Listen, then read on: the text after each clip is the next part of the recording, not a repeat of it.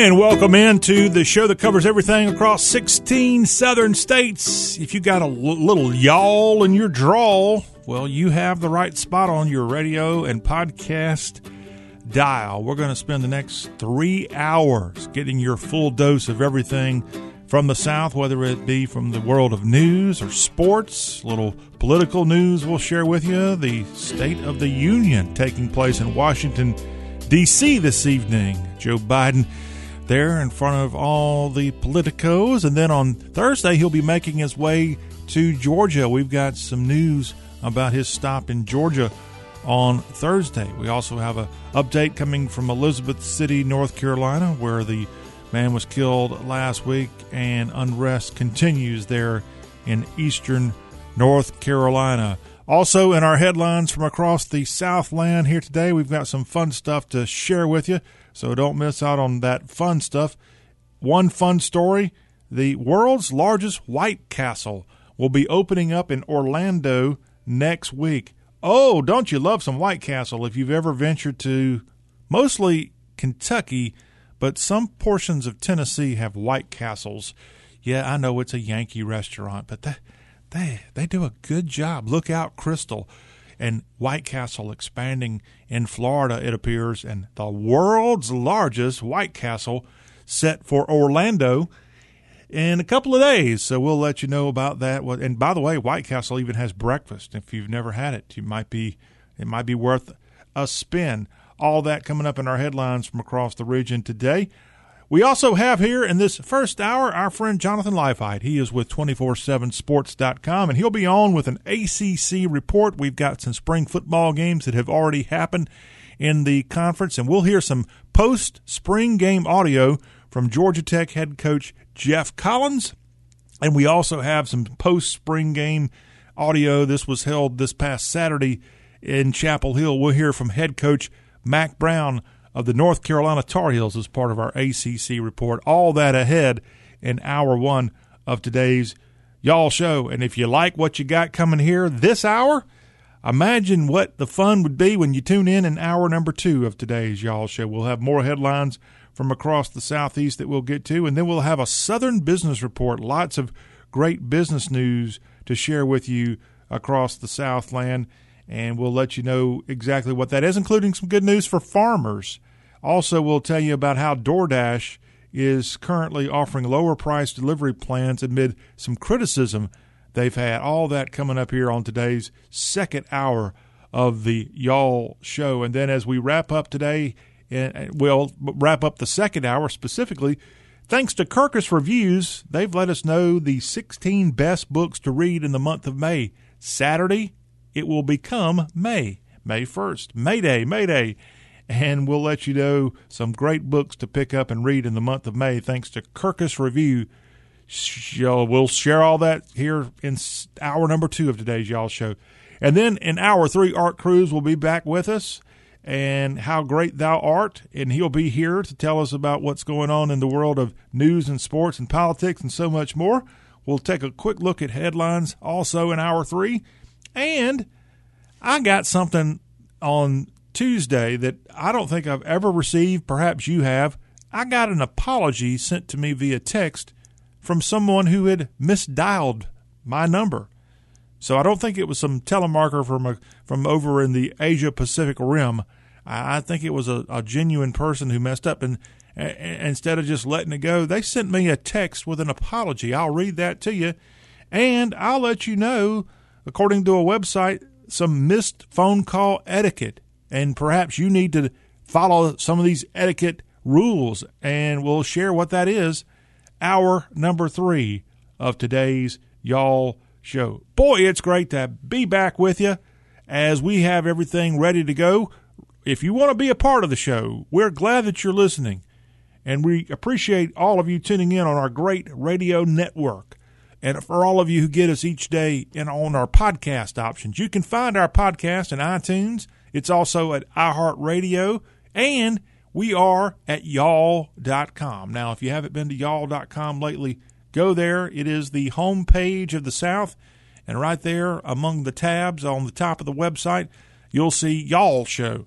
And so each one of our more than 400 episodes, that's right, 400, and growing, each one of them is right there available for you to listen at your convenience. So pick it up and take it with you. If you're not able to get us live on the radio, our podcasts are available, and we sure appreciate all of you taking the time to find out what's going on in the South. All right, let's go to our nation's capital, and marking his first 100 days in office, this evening, President Joe Biden will use his first joint address to Congress to pitch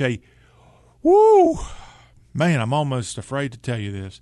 He's pitching a $1.8 trillion, that is TRILLION, a $1.8 trillion investment in children, families, and education that would fundamentally transform the role government plays in American life. Now, this follows the coronavirus relief deal. It follows the infrastructure deal. When Joe Biden and the Democrats took over, they came out guns blazing here in 2021, and they're spending money. They're spending big money. They're spending untold amounts of money, or wanting to spend big amounts of money. They're, in my opinion, having a power grab we haven't seen in quite so long. And I remember in the first 100 days of Trump, it was all about how he was an agent of Russia. That's what the story was. And here this guy is, oh, goodness, I'm sorry. And he's also proposing taxes to go up for a lot of Americans. In the nationally televised address, the president will be standing before Congress and will lay out this sweeping proposal for universal preschool, 2 years of free community college, $225 billion bill for child care and monthly payments of at least $250 to parents. I mean, talk about Christmas come early. His ideas are reflecting the frailties that were uncovered last year by the pandemic. I'm not so sure. I mean, I don't know about you. I'm not exactly pulling down 8 figures these days, but I somehow have managed, and I'm not going to give the money back, but that coronavirus relief check was a Band-Aid at best for me, and it likely was for you. And I know people who really didn't deserve it that got it. It was in a lot of ways a big waste of money. It was. And it started in the Trump administration, where I think they were almost forced to come up with something, and then it has continued on. The $1,400 check, the most recent gift that yours truly and many of you likely also got when you went and checked the mail in the last couple of months. Also, on Wednesday night's speech, President Biden will provide an update on progress in combating the COVID-19 crisis that he was elected to kind of get a grasp of and control. And he will showcase that hundreds of millions of Americans have had their vaccinations, and that is hopefully going to stem this awful, awful coronavirus that has now killed nearly 600 million Americans. So he also is going to be in front of Congress promoting his $2.3 trillion infrastructure plan. So let me count it up. $2.3 trillion infrastructure plus a $1.8 trillion investment in families, education, etc. That sounds like a whole lot of what ifs there. We're talking nearly or just around $4 trillion on the table proposed in this first 100 days by the president. And who's going to stop him? Who is going to stop him? I don't see any of this stuff being vetoed or Republicans really fighting and winning here, as Biden gets a chance to, as he is the duly elected president of the United States, has his chance to really, really slam the table with the progressive agenda. Now, Republican leader Mitch McConnell from the Senate said that Biden's presidency can, quote, best be described as the Biden bait and switch. President Biden ran as a moderate, but I'm hard-pressed to think of anything at all that he's done so far that would indicate some degree of moderation. That from Kentucky's Mitch McConnell. Okay, so that address before Congress is Wednesday evening. Now, Tim Scott of South Carolina is going to have the Republican rebuttal to President Biden's speech before Congress. So that might be something worth tuning in and see what Senator Scott, who's a fixture on television these days, what he has to say from Washington, D.C. I assume he's going to be there and not in North Charleston, SC, his native area. On Thursday, following the President's State of the Union, he's going to get on a plane and fly to Atlanta, Georgia.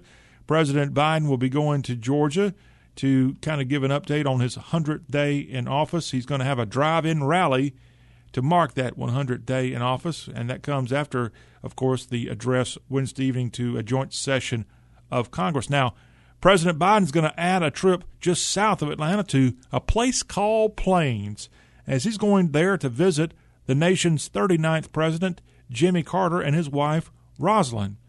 And that is happening here this week. I don't know if he's going to take President Biden to the church and say a little prayer with him. That's something that President Carter, of course, known for, leading the Sunday school class. I guess he's still doing that in his 93 years. Or rather, he's 96. Rosalind is 93 years young. They were unable to attend President Biden's January 20th inauguration because of the coronavirus pandemic. Now that both couples are vaccinated and the Carters they have actually resumed worshiping in person. I see that there, that they are now attending their longtime church in Plains, Georgia. Joe Biden was a young Delaware senator and Carter ally during the Georgians' term in the White House from 77 to 81. That's right. Joe Biden was a U.S. senator some 44 years ago when Jimmy Carter, the Peanut Man, was president of the United States. Jimmy Carter, Georgia's own, is now the longest-lived American president in history, and he's going to welcome in the 46th president to Plains, Georgia.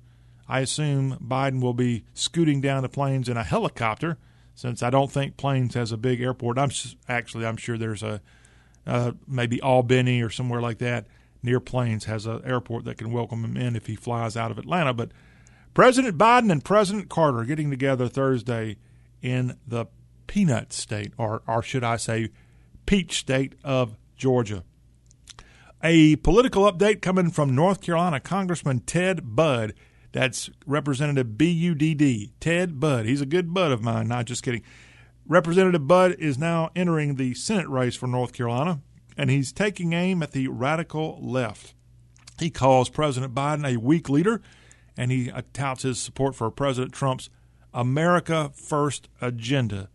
And he is a North Carolina congressman, and he's already proposed an immigration bill before Congress, and he becomes the third major Republican candidate following the former governor, Pat McCrory, and former Congressman Mark Walker entering the race to succeed retiring U.S. Senator from North Carolina Richard Burr in this crucial battleground state. This is a 2022 midterm election that will be setting up in the November timeline, the general election of North Carolina. Now, Bud grew up on his family's farm in Davie County in North Carolina and stressed that I've shoveled a lot of manure on my family's farm, and it's not the dirtiest job that I've ever had now that I've been to Congress. That's pretty funny. So, yeah, it's a couple of Republicans already in the hopper, if you will, getting ready to run for U.S. Senate from North Carolina. And I am looking here to see if we've got any kind of okay, here we go. State Senator Jeff Jackson and former State Senator Erica Smith have jumped into the race for the Democratic Senate nomination. Former State Supreme Court Chief Justice Sherry Beasley announced her candidacy on Tuesday. Also, former NASA astronaut Joan Higginbotham is considering a bid for the Democratic nominee for U.S. Senate in North Carolina. So there you have it. North Carolina getting ready to have a big Senate race in 2022. And Congressman Ted Budd, who has shoveled manure, he says, in his lifetime, is preparing to enter the race. All right, we've got more headlines. We'll take you away from some of the political stuff in hour number 2, so stay where you are for that. Don't forget, we have a sports update coming up next. We'll share with you some goings-on in baseball. Nashville, the chance of Nashville getting a Major League Baseball team. It could actually happen, y'all. I'll let you know what's going on there, as we know a figure that it just might cost for the Music City to get a team and more. So some baseball information coming your way after the timeout. Also, we're going to let you know later this hour what's going on in the Atlantic Coast Conference, as Jonathan Leifheit will be on with us. He is with 247sports.com, and he'll share with us some spring football news and notes. And we also have, courtesy of college baseball, an update on how things are going in the ACC for college baseball. All that is headed your way as the Y'all Show continues after this break.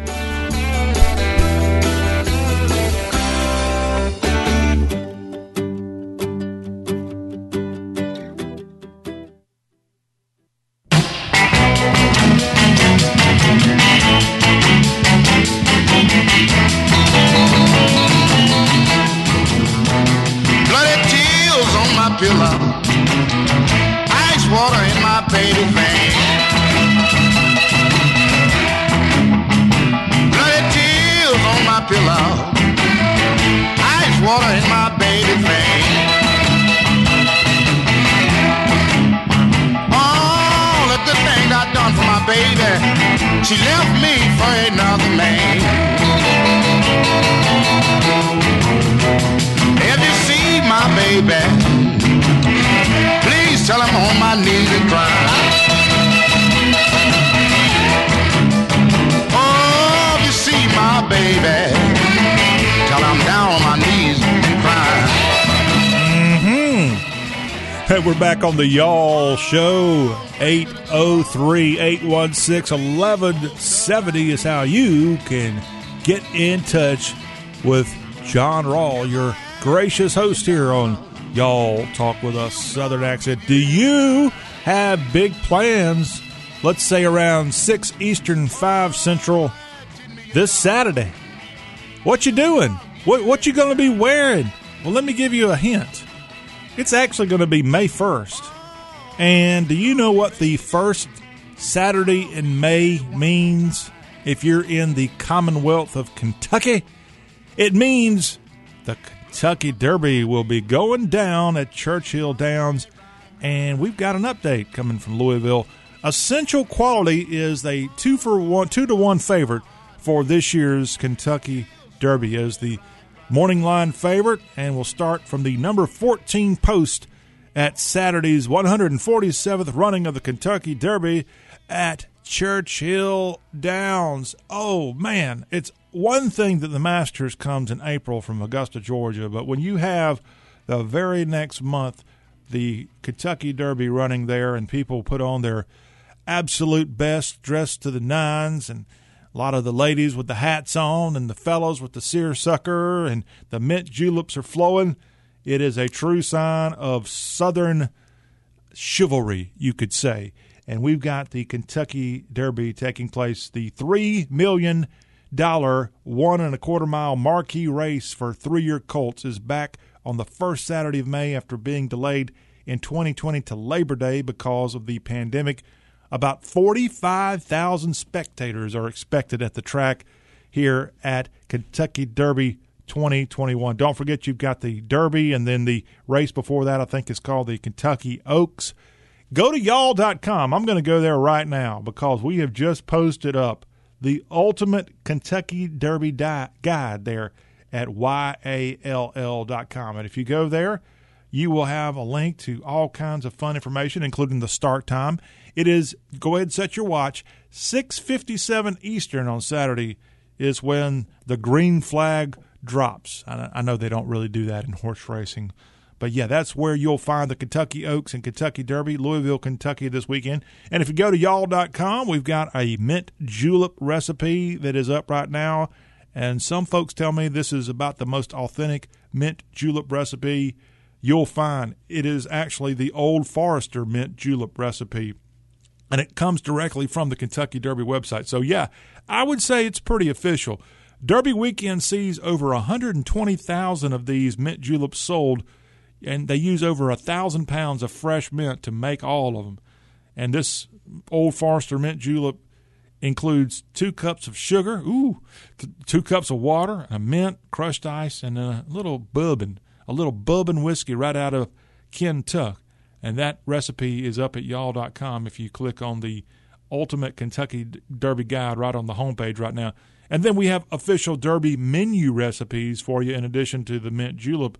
You can click on that and get all kinds of fun recipes to chow down on if you're putting on a Derby party, including the meatball, cucumber, and mint skewers with yogurt dipping recipe. You got the chilled Derby Day shrimp and pasta salad recipe. And, yeah, chicken wings go good with a Kentucky Derby running.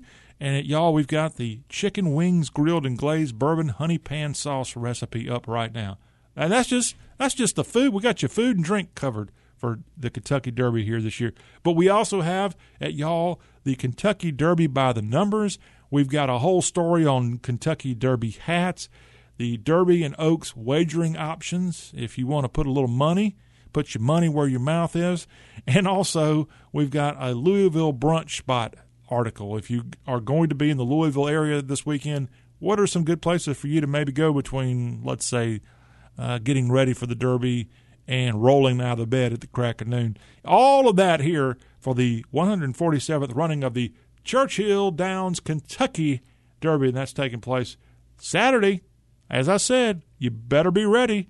And they're off here, y'all. We'll have a full recap of what happened at the Kentucky Derby on Monday's y'all show. But right now, as we said, Louisville's own trainer and also the horse, I think, has a connection to the Louisville area, as Essential Quality is the 2-1 favorite for the Kentucky Derby running this Saturday. Get ready for the fun out of Kentucky. All right, Nashville. I know Nashville and Tennessee and even parts of western Kentucky love the idea of the Music City becoming Major League Baseball's latest expansion franchise.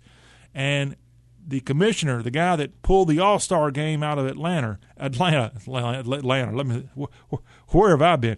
The commissioner that took the All-Star away, he stole it from the Bravos, is now trying to maybe make the South a little bit more appealing to him, as Major League Baseball says they would consider expansion fees in the range of $2.2 billion for new franchises, although, according to Commissioner Rob Manfred, there are no current plans to add teams. But Nashville's already got a group of pretty big hitters, pun intended. Some of them have very good connections to Major League Baseball. Some of them have been employed in the upper echelon of some of the Major League Baseball franchises. A company estimated the average MLB franchise value is $2.2 billion. The New York Yankees are valued at $6.7 billion. So the cost, again, if there is going to be a Major League team added, according to some, the range to enter, to join the club, $2.2 billion. Now, how about this inflation of baseball? I don't know if it's really worthy of such a huge jump in the price, because I'm not so sure there's as many fans now as there was roughly 25 years ago. When the Rockies and the Marlins joined Major League Baseball in 1993, their fee to join was $95 million each. When the D-backs and the Devil Rays actually joined in the late 90s, in 1998, their cost to enter Major League Baseball, $130 million. So you're talking about going from $130 when the Devil Rays and D-backs joined to now looking at a $2.2 billion expansion fee. That's quite a nice gain for the teams all share in the wealth there. Manfred has said repeatedly that Major League Baseball will not consider expansion until the Oakland A's and the Tampa Bay Rays get new ballparks. The Athletics have proposed a stadium in the Howard Terminal of downtown Oakland, while the Rays have said they will pursue splitting seasons between the Tampa Bay area and Montreal starting in 2028 after their lease at St. Petersburg's Tropicana Field comes to an end. So it looks like, it's almost like wink, wink, if Nashville and or some other possible expansion candidates, Charlotte, Las Vegas, Montreal, Portland, and Vancouver, they might, if they're smart, try to woo the A's, woo the Rays, and potentially get a team to relocate instead of waiting around for Major League Baseball to expand. But yes, right now, Nashville, if they're going to join the fun, it looks like they're going to have to pay a pretty big fee to enter Major League Baseball. And, of course, Charlotte, you got the Charlotte Knights that play in downtown at Truist something. It's not Truist Park. It's Truist. It's got another catchy nickname. They also would love to have Major League Baseball in the Carolinas. All right, sad news from both the ACC and the NFL. Former Florida State linebacker Geno Hayes, former Tampa Bay Buccaneers player Geno Hayes, has died at the age of 33. We let you know the other day here on the show that he had been moved to hospice. But, yes, this former linebacker has died after being diagnosed with liver disease 2 years ago, and he was awaiting a liver transplant. Geno Hayes was just 33 years old. The Tampa Bay Buccaneers put a statement out. I'll try to pull this up here and let you know what the Bucs said as an organization with the loss of this former player. They said, "We are deeply saddened to learn of Geno Hayes' passing during his time with the Buccaneers. Geno was a beloved teammate and often the first player to volunteer his time to our efforts in the community. He frequently visited schools and had a remarkable ability to connect with children. Losing him at such a young age is heartbreaking. Our thoughts and prayers are with his family." That from the Tampa Bay Buccaneers, a classy statement there for, again, this former Buccaneer and former Florida State football player. He was a native of Georgia. He also played for the Chicago Bears and Jacksonville Jaguars during his career. He'd been placed in hospice care at his parents' home in Valdosta earlier in April. Again, at the age of 33, former linebacker Geno Hayes passing away. Our thoughts to the family there, and just a sad thing. Don't forget, you got the NFL draft taking place Thursday from Cleveland. And a quick look at the picks in case you've been under a rock or you've just tuned out the NFL draft thus far. It might be time to start paying attention. Here's your top 10 draft teams, draft picks, whatever you want to call it. Number 1, Jacksonville. They get the number 1 pick. They're expected to get Clemson QB Trevor Lawrence. Number 2, the New York Jets, picking 3rd after they traded from the Houston Texans through the Miami Dolphins. The 49ers are at 3.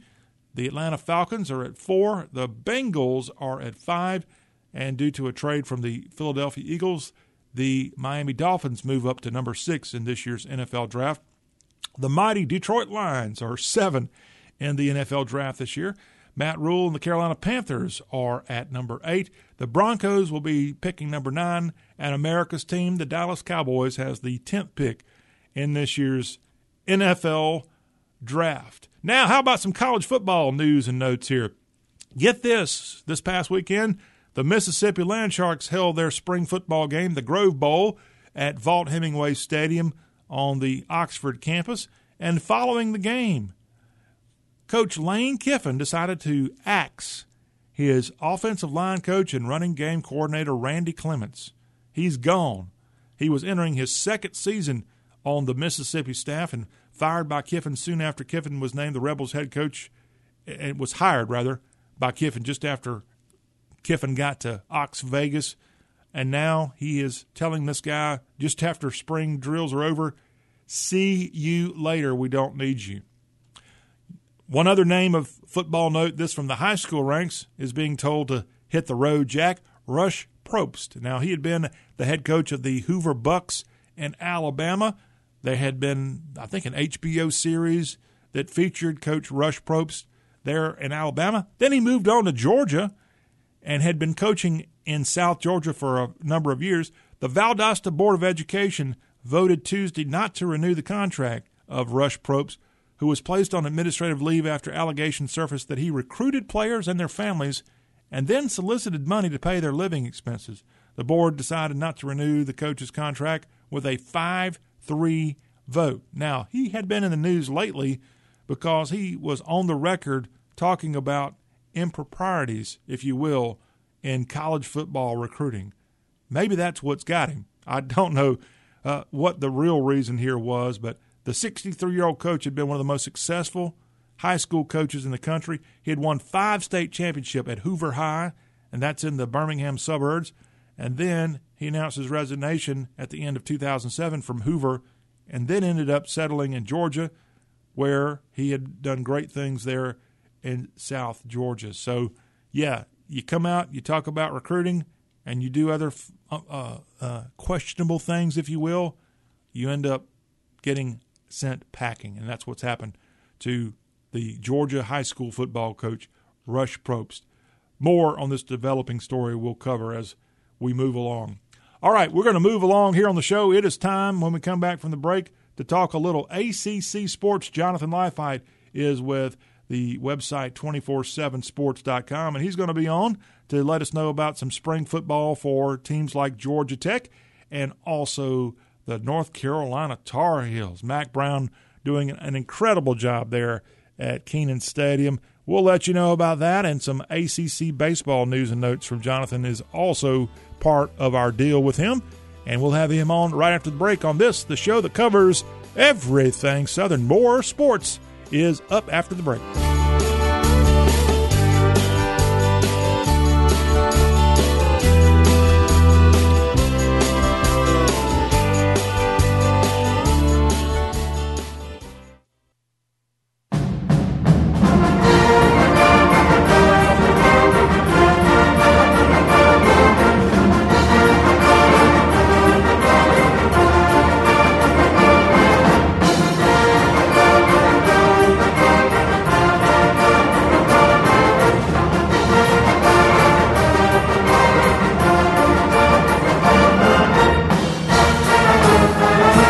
Gotcha Hills. Welcome back to Y'all Talk with a Southern Accent. I am John Rawl, and this is the show that has the ACC featured alongside conferences like the Big 12 and the SEC, and the OVC, and the SWAC, and the MEAC, and the SoCon, and Conference USA, and the American, and I'm sure there's other ones out there.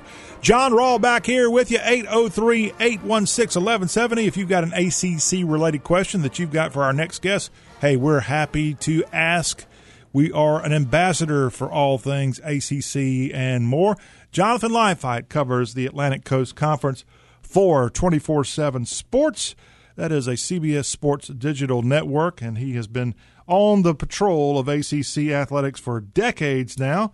I don't want to make him feel old, but I'm just telling the truth. I'm just an ambassador of truth here on Y'all. And Jonathan Leifheit is back on here to talk about the North Carolina Tar Heels and Georgia Tech Yellow Jackets and a little Clemson Tiger sports talk and more. Jonathan, hello. Welcome back to Y'all. Thanks for having me again, and it's good to be here. And I don't feel like it's been decades, but unfortunately it has been. It really has. You've been covering ACC sports since the birth of the Internet almost. Yeah, 97. Golly, I was thinking it was in the 90s, but yeah, congratulations. You know, one more year and you'll get that gold watch. Probably a silver one. Okay, all right, sounds good. And only if I buy it myself. Ah, I got you. Well, Jonathan, I tell you who deserves plenty of jewelry based on what he's done in the past and what he's doing now. Mack Brown and the North Carolina football team. They just held their spring football game this past weekend in Chapel Hill. We're going to hear from the coach here in a minute, but remind all of us, since it has been a couple of months in UNC's case since they got on the field, I think in the Orange Bowl, tell me what you think of the job that Mack Brown's done and only now entering his third year as the Heels coach. Well, I mean, it's been pretty remarkable. I mean, how quickly he turned it around. You know, this was a team that I think had just 2 or 3 wins prior to him arriving, and then, you know, very quickly. And then on top of that, he's just recruited, gangbusters. And so he's done a very good job.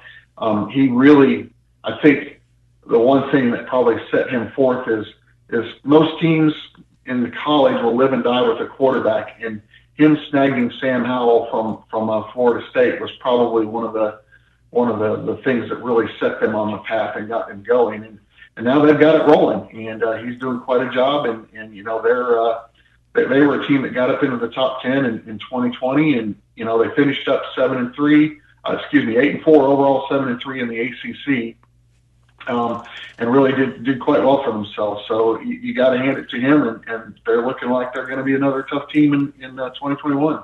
And when they took on the Aggies in the Orange Bowl, that was a game UNC definitely could have won there late, and it just kind of got out of control there in the closing minutes. But a very good season, and Mack Brown continues to work wonders after being out of coaching for all those years and on ESPN and more. North Carolina What are you expecting from this team yourself entering 2021? Well, I mean, if you look at kind of the coastal side of things, it's going to be them and Miami that are going to be the two consensus picks for, who wins the division. And if you ask me, I think North Carolina's got the advantage over Miami. So from that standpoint, they're going to be the favorite, or at least one of the favorites heading into the season to be in the championship game in Charlotte. Well, as mentioned, the Heels held their spring football game this past weekend on the lovely campus of the University of North Carolina. We're going to go in now and hear some thoughts Mack Brown had about his football team here on the Y'all Show. So get ready for this here on the Y'all. Mack Brown, coach of the North Carolina Tar Heels, and I should have done a better job of trimming this up, so I don't know what's going to be when I hit play, what we're going to hear, Jonathan, but take it away, Coach. The most important thing about a spring game is that, number one, you don't get anybody hurt and lose somebody for the fall, because we've tackled some this year with the younger ones, but we haven't tackled the entire team this spring at one time for a full scrimmage. So there's always a discussion, should it be thud? Because you can play your older, experienced players longer without the chance of getting someone hurt. So we felt like that it was really, really important, having a very difficult game on the road to open the season, that we finished spring practice with a game without the kicking. We've had a lot of kicking throughout the spring practice. So I felt like that was good. Everybody got to play. We had 85 plays. We've been 75 and 77, so we had more today than we've had in our other scrimmages. I thought the guys competed. This will be a tremendous video for us here in a couple of hours, where we can start looking at the guys that we need to separate at every position, but specifically the young ones. This is invaluable to the 12 high school seniors that haven't been to a prom yet to be in their first ball game. And that's, I was talking to Jabari Ritchie before the game. He said, "Gosh, my first game." And I thought, it really is. So they had the experience, and we had pregame meal. We had just about all the things that we would have on game day for them, so they can experience what a game day is actually like. I was proud of the fans that weathered the awful weather, and they did a good job of coming out, and they were actually loud and seemed to have had a good time, and that was fun. And I'm glad we didn't try to move the game, because we're going to play in the rain in the fall. There's absolutely going to be a game, and now we've had a practice for a wet day, and that's hard to get. We've all taken buckets of water and dipped a ball in it to have a wet ball, and we didn't have to do that today. All right. There's some good thoughts from Mack Brown, head coach of the North Carolina Tar Heels, after his unit held their spring football game at Kenan Stadium over the weekend. And in that press conference, you heard him talk about a difficult schedule headed for the Tar Heels in 2021. And I've got the schedule, Jonathan Leifheit, pulled up here in front of me. And the Heels get their season, assuming we can't assume too much looking ahead in the future these days when it comes to the coronavirus. But if it goes the way it's supposed to, North Carolina opens up their season on the road with a conference game this year at Virginia Tech. And then in the month of September, they've got Georgia State coming into Chapel Hill, a game against their rival, the Virginia Cavaliers. And then they close out the month of September at Bobby Dodd Stadium, taking on the Georgia Tech Yellow Jackets, their coastal division foe there. So, Jonathan, thoughts on that early schedule for the Heels? Well, I mean, the first game is a Friday night at Virginia Tech. That'll probably be a good litmus test for both teams.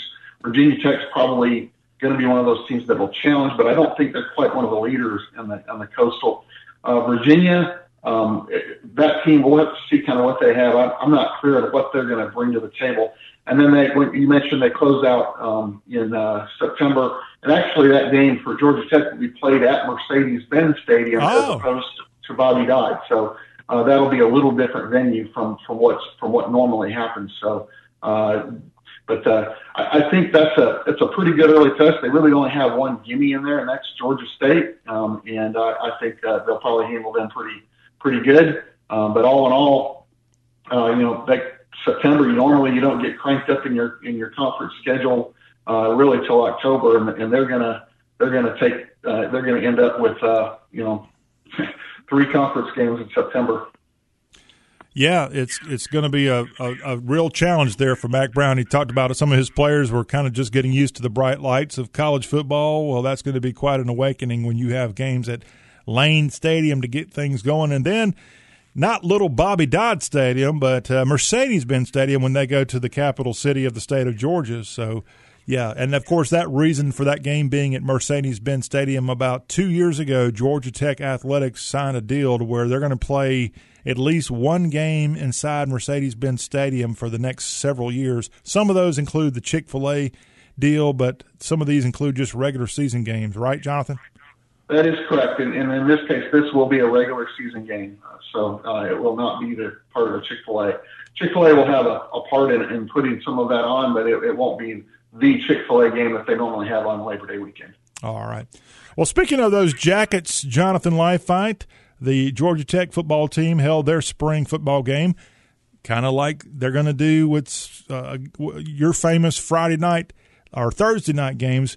They held their spring game Friday night in Atlanta. Jonathan, we're going to hear from Jeff Collins, head coach of the Jackets, in just a second. But what's Jonathan Leifheit's take on the Ramblin' Wrecks football for spring? Yeah, it was certainly an entertaining game. I was actually in attendance for that, and they ran an interesting format where they basically divided the teams by quarterback and let everybody else just kind of play. And then of course Jeff played around with the scores as it went just to keep the game close. But I think the biggest takeaways from that was Jeff Sims looks like he has really taken a step forward, and that is a team that's probably going to live and die with really how their lines do. The offensive line looked really improved to me. I'm not clear on the defensive line. If they can get that group to kind of step up, I think that they'll probably take a pretty substantial step forward in the season. If they can't get that cleared up, then it'll probably be a kind of a struggle. So that's the area to watch for with the Yellow Jackets. In the moments following the conclusion of the 2021 spring game, the head coach of Georgia Tech's football program met with the media to discuss his team's performance. Let's go in to the bowels of Bobby Dodd Stadium and hear from Jeff Collins talking about those Georgia Tech Yellow Jackets and their spring football performance. Really proud of the guys, how they attacked this offseason with Coach Lou and our strength staff, the leadership that's been developed, the new guys that have come in. We had 13 guys come here in January and have done a great job just diving into the culture, just being one of us, which is a big deal to us. We've got some great leaders that have emerged from that group and some great teammates that have added to what is a really, really good culture. The 4 guys, so on Monday, we had the entire team vote leaders and teammates in the organization. And 4 guys got a lot of votes as great leaders, as great teammates, and they were recognized tonight as captains. One is Wanye Thomas, who's done a great job for us for the last 2 years. Jeff Sims, quarterback, played a true freshman role for us last year, started every game, and just the growth and development that he's gone through this offseason. Really, really proud of him. Ace Ely, transfer from the Big Ten, came in here in January and in 4 short months has made a tremendous impact to our program. He is a great leader. He is a great teammate. He's a great worker within our program. And then Ryan Johnson, thankful that he decided to come back to continue developing his skill set for the next level in our program as an offensive lineman, but just his selfless leadership every single day, accountability, discipline, the culture, doing extra, being a great dude in the program. Just really proud of those 4. And there's so many more that I could take the time to mention in our program that are just really positive individuals that come to work every single day with the right mindset, the right vibe, the right work ethic. And hopefully we got to see that on display tonight, the way they played, the way they competed, the way they work together, the way they enjoy playing this great game for the Georgia Institute of Technology in the right way. And I'm just really proud of them and proud of the coaches and the staff as well. All right. Love him throwing out the Georgia Institute of Technology there, the official name of Georgia Tech. That is Jeff Collins talking about his team's performance in their spring game held Friday night at Bobby Dodd Stadium. And Jonathan Lifite, I tell you what, if I have a bad day, you mentioned him on a first name basis. Do you think I could get Jeff Collins' phone number and have him kind of pump me up a little bit? Yeah, he's quite the motivator, isn't he? Yeah.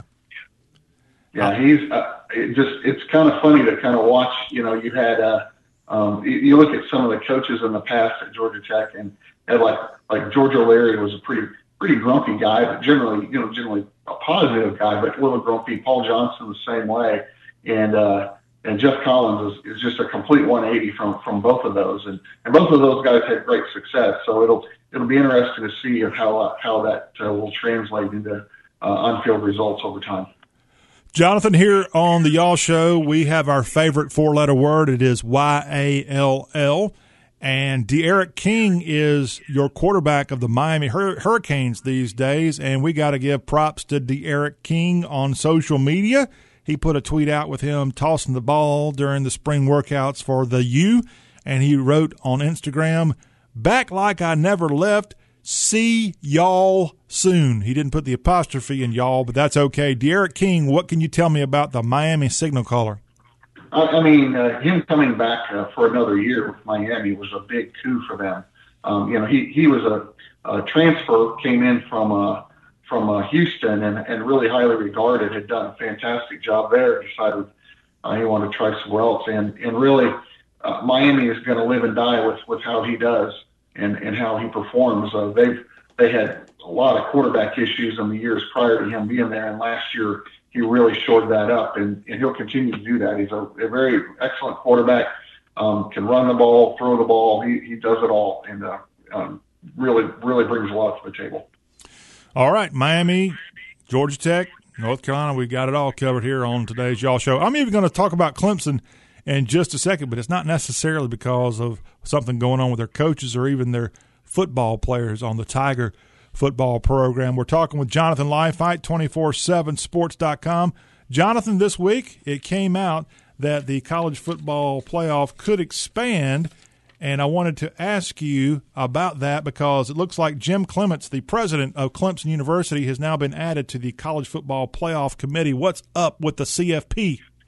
Well, this is just part of they do a normal rotation to bring in fresh blood and keep things from getting stale and also fresh perspectives, make sure everybody's represented. And this was just another rotation. I can't remember who he replaced, but I believe that particular person had served their time, and now it was time for someone new to come in. So that was that's just the makeup of the committee. All right. So anything else football related we can get from you before we move over to the sport of college baseball, Jonathan? I believe Pitt also had their spring game recently, and they look like a team. They've got a lot of talent, a lot of draft choices. They're going to be a tough team to deal with as well on the field. So, but all in all, spring practice is pretty much wrapping up at this point. I don't believe there's any spring games left for the ACC at this point. I might have that wrong, but I believe almost all of them have been completed. All right, text line open 803-816-1170, by the way, is how you can reach us. We've got a text coming in. Since I warned you, we were going to talk a little college baseball. Looking at the top 10 of college baseball, according to D1Baseball.com, you have two ACC programs currently in the top 10. Dan McDonnell's Birds of Louisville are checking in at number 7, but the team at number 8 is what this texter is now texting in, wanting to know, how can Notre Dame be ranked number 6? They're number 8 in this D1 baseball poll. How can they be ranked so high when they have a record of 21-8 overall and 18-8 in the ACC? Jonathan Lifite, what about those Irish? Well, I mean, they are sitting in second place right behind Louisville in the Atlantic right now, and their overall winning percentage is better than Louisville, so it doesn't surprise me. It's kind of funny to watch kind of some of the records this year. You'll notice a lot of the teams, particularly the top teams, don't have quite as high a winning percentage, and that's because most teams have not played a lot of non-conference, the normal easier games, the midweek games that go on, and they've kind of launched more heavily into conference play. So the better teams are playing better competition. They're playing harder schedules. So you're not going to see really gaudy records this year, and that's just because of the way they scheduled it due to the coronavirus pandemic. Okay, that's what Jonathan Leifheit says. What's happening on the Diamond this weekend in ACC baseball play? Well, we've got a breakdown of who is playing, who's on first, who's on second this weekend in ACC play. Some teams are playing out of the conference. It's Northern Kentucky, as they'll be traveling away from Florence and places like that in Northern Kentucky to take on the Pitt Panthers in a weekend series. That Notre Dame team will be hosting North Carolina this weekend in South Bend. The Troy Trojans will be just to the south of the Wiregrass, as they'll be in Tallahassee to take on Florida State in a weekend college baseball series. An old Big East rivalry renewed on the Diamond. The Hurricanes will be in Chestnut Hill to take on BC this weekend. Louisville will be in Clemson to take on the Tigers. The Owls, who you ask? Yes, the Owls will be flying in from Cobb County to take on the Georgia Tech Yellow Jackets there at the Rusty Sea this weekend. NC State will be on Tobacco Road to have a weekend series of college baseball against Wake Forest.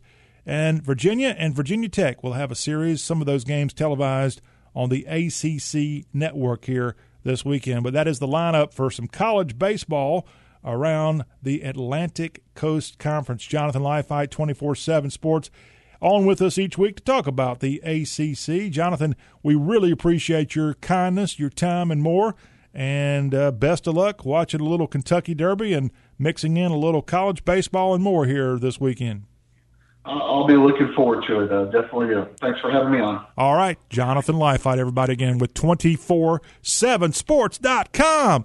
Well, we've got a quick y'all.com Southern accent report coming up right after this. Stay tuned. This is Y'all Talk with a Southern Accent.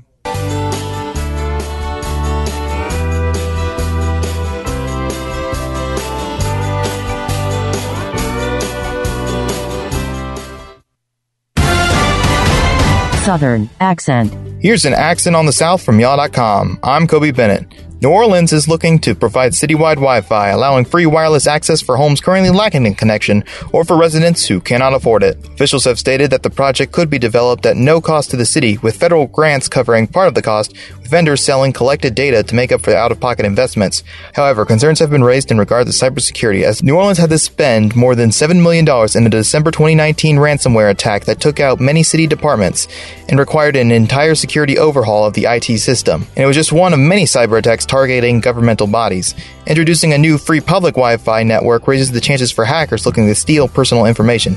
Bob Oster, CEO of Inspire Technologies in Harahan, Louisiana, has suggested that city officials should look for a vendor that provides separate login info for individual users in order to better avoid data theft. The city wants to use a vendor that can help aid in city functions, such as street lighting, traffic and water management, disaster response, and wayfinding. Hopefully, the city can achieve this lofty goal while making it safe for the general public. Southern fun and more at y'all.com. All righty, thank you there. Kobe Bennett does a great job with the Southern Accent Report here on the Y'all Show, and we think we've done a great job of giving you plenty of good information here in this first hour of the show, covering everything about Dixie. We ain't done, y'all. We got 2 more hours of y'all headed your way. We got some headlines from across the region coming up, a Southern Business Spotlight coming up in hour 2, and we also have a quick look at some of the great books to read in the month of May. All that coming up in hour 2. Art Cruz standing by for hour 3 of Y'all Talk with a Southern Accent. We will be right back.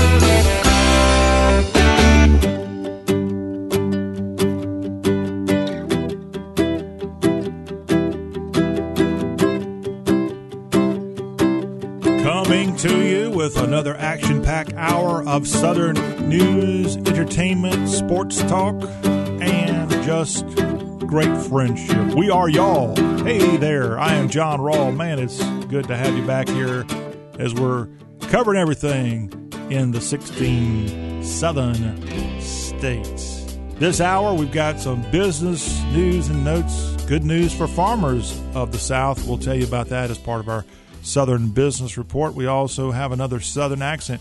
Actually, I want to apologize. I completely slipped up and didn't play our Kobe Bennett Southern Accent focus on the arts on the Tuesday Y'all Show. I'm going to slip in and give y'all a bonus Southern accent here today on the Y'all Show in this second hour. So apologies we didn't get arts in our third hour on Tuesday, but hey, we'll do it today and nobody will even know.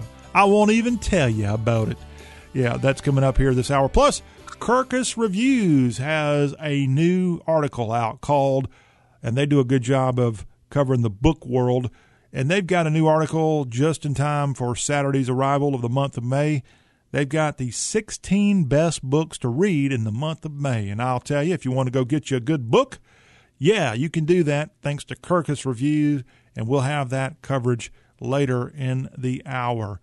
Want to let you know Art Cruz is on board for hour number 3 today, and Art's got some stuff on his mind that you don't want to miss out on, and he's going to be on in hour 3 to talk about that firing of Randy Clements at the University of Mississippi. That was the offensive coach and running game coordinator that Lane Kiffin sent packing in the last 24 hours.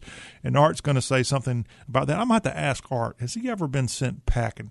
I don't want to confess here with all y'all that I've actually been terminated, but there's actually a pretty good chance I haven't been now that I think about it. Yeah, but I'll ask him about Clements being sent packing out of Oxford.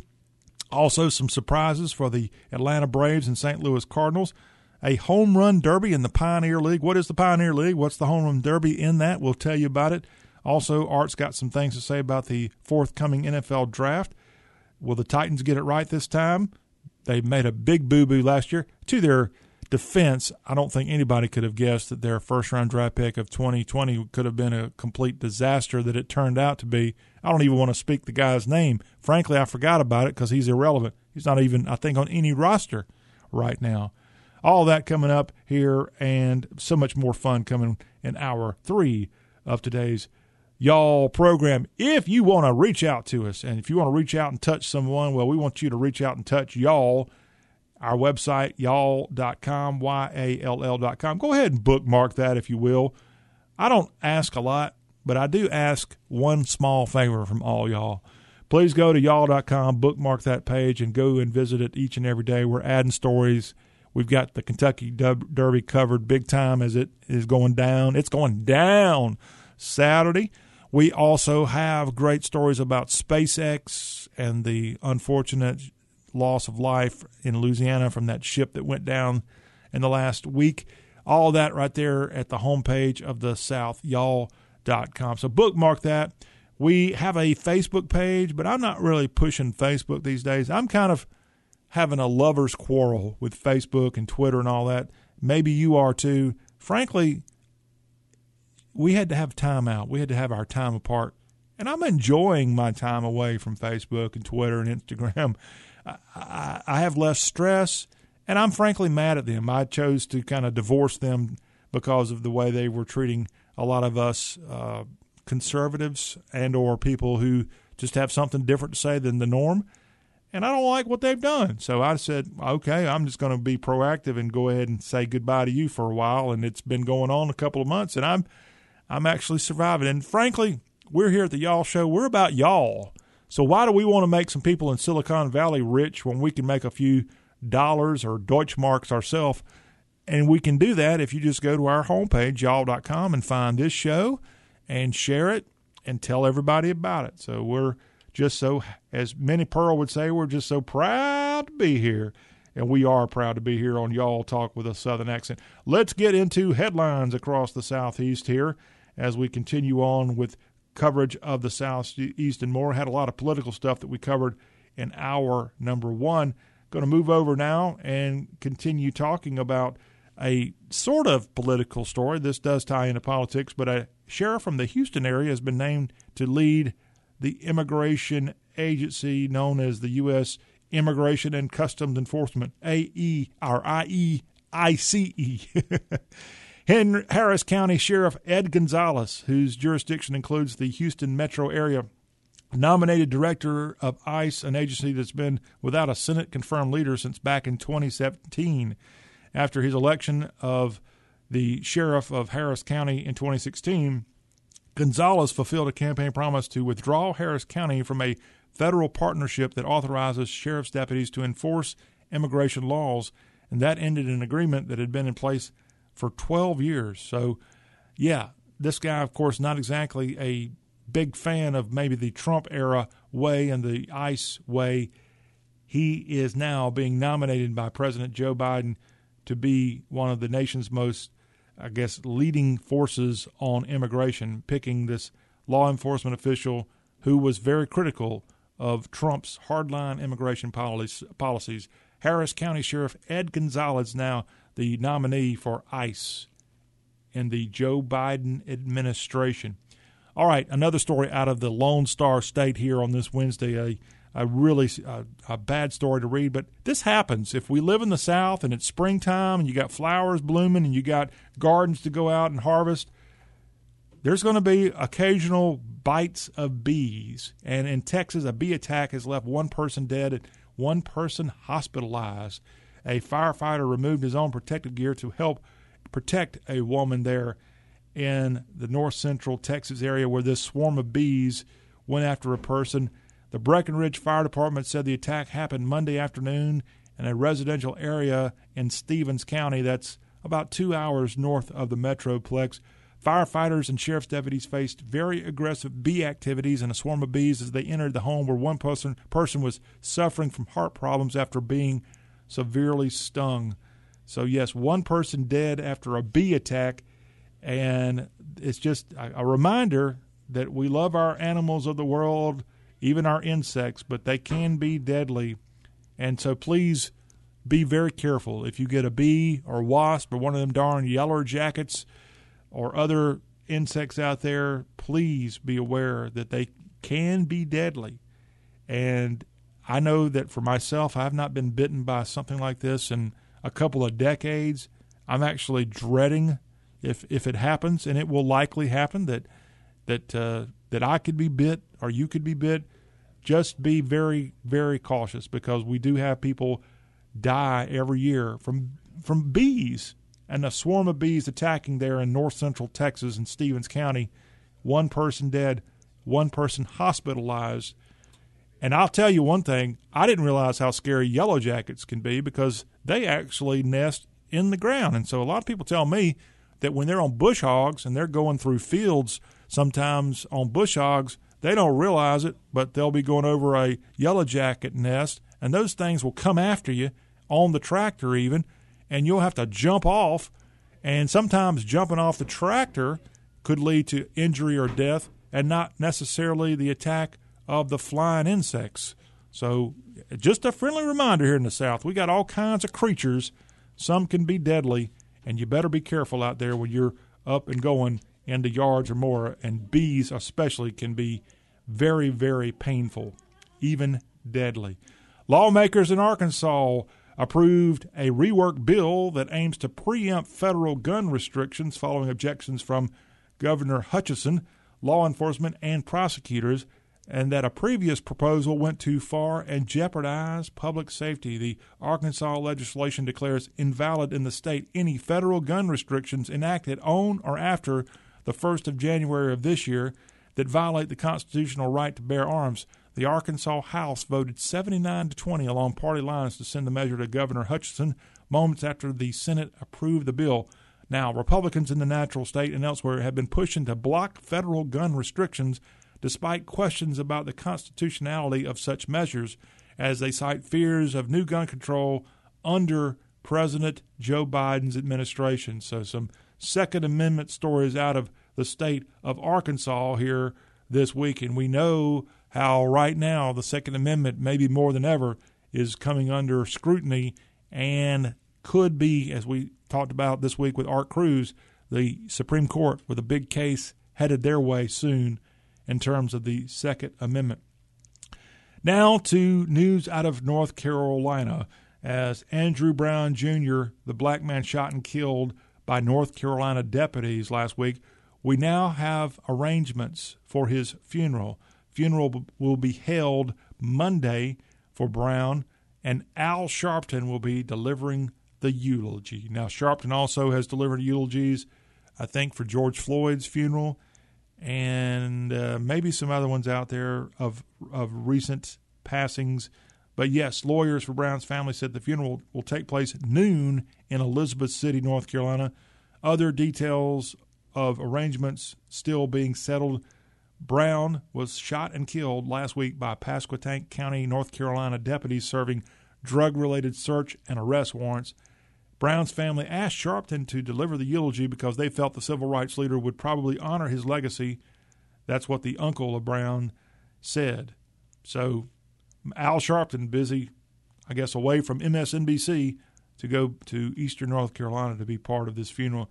The civil rights leader delivered the eulogy last week for Daunte Wright. See, I thought he might have done that, who was shot and killed by a police officer in Minnesota. But again, the unrest there, Andrew Brown Jr., the killing, or death, I should say, possible murder by sheriff's deputies in North Carolina. The FBI now looking into this case as it is a developing story out of the Old North State.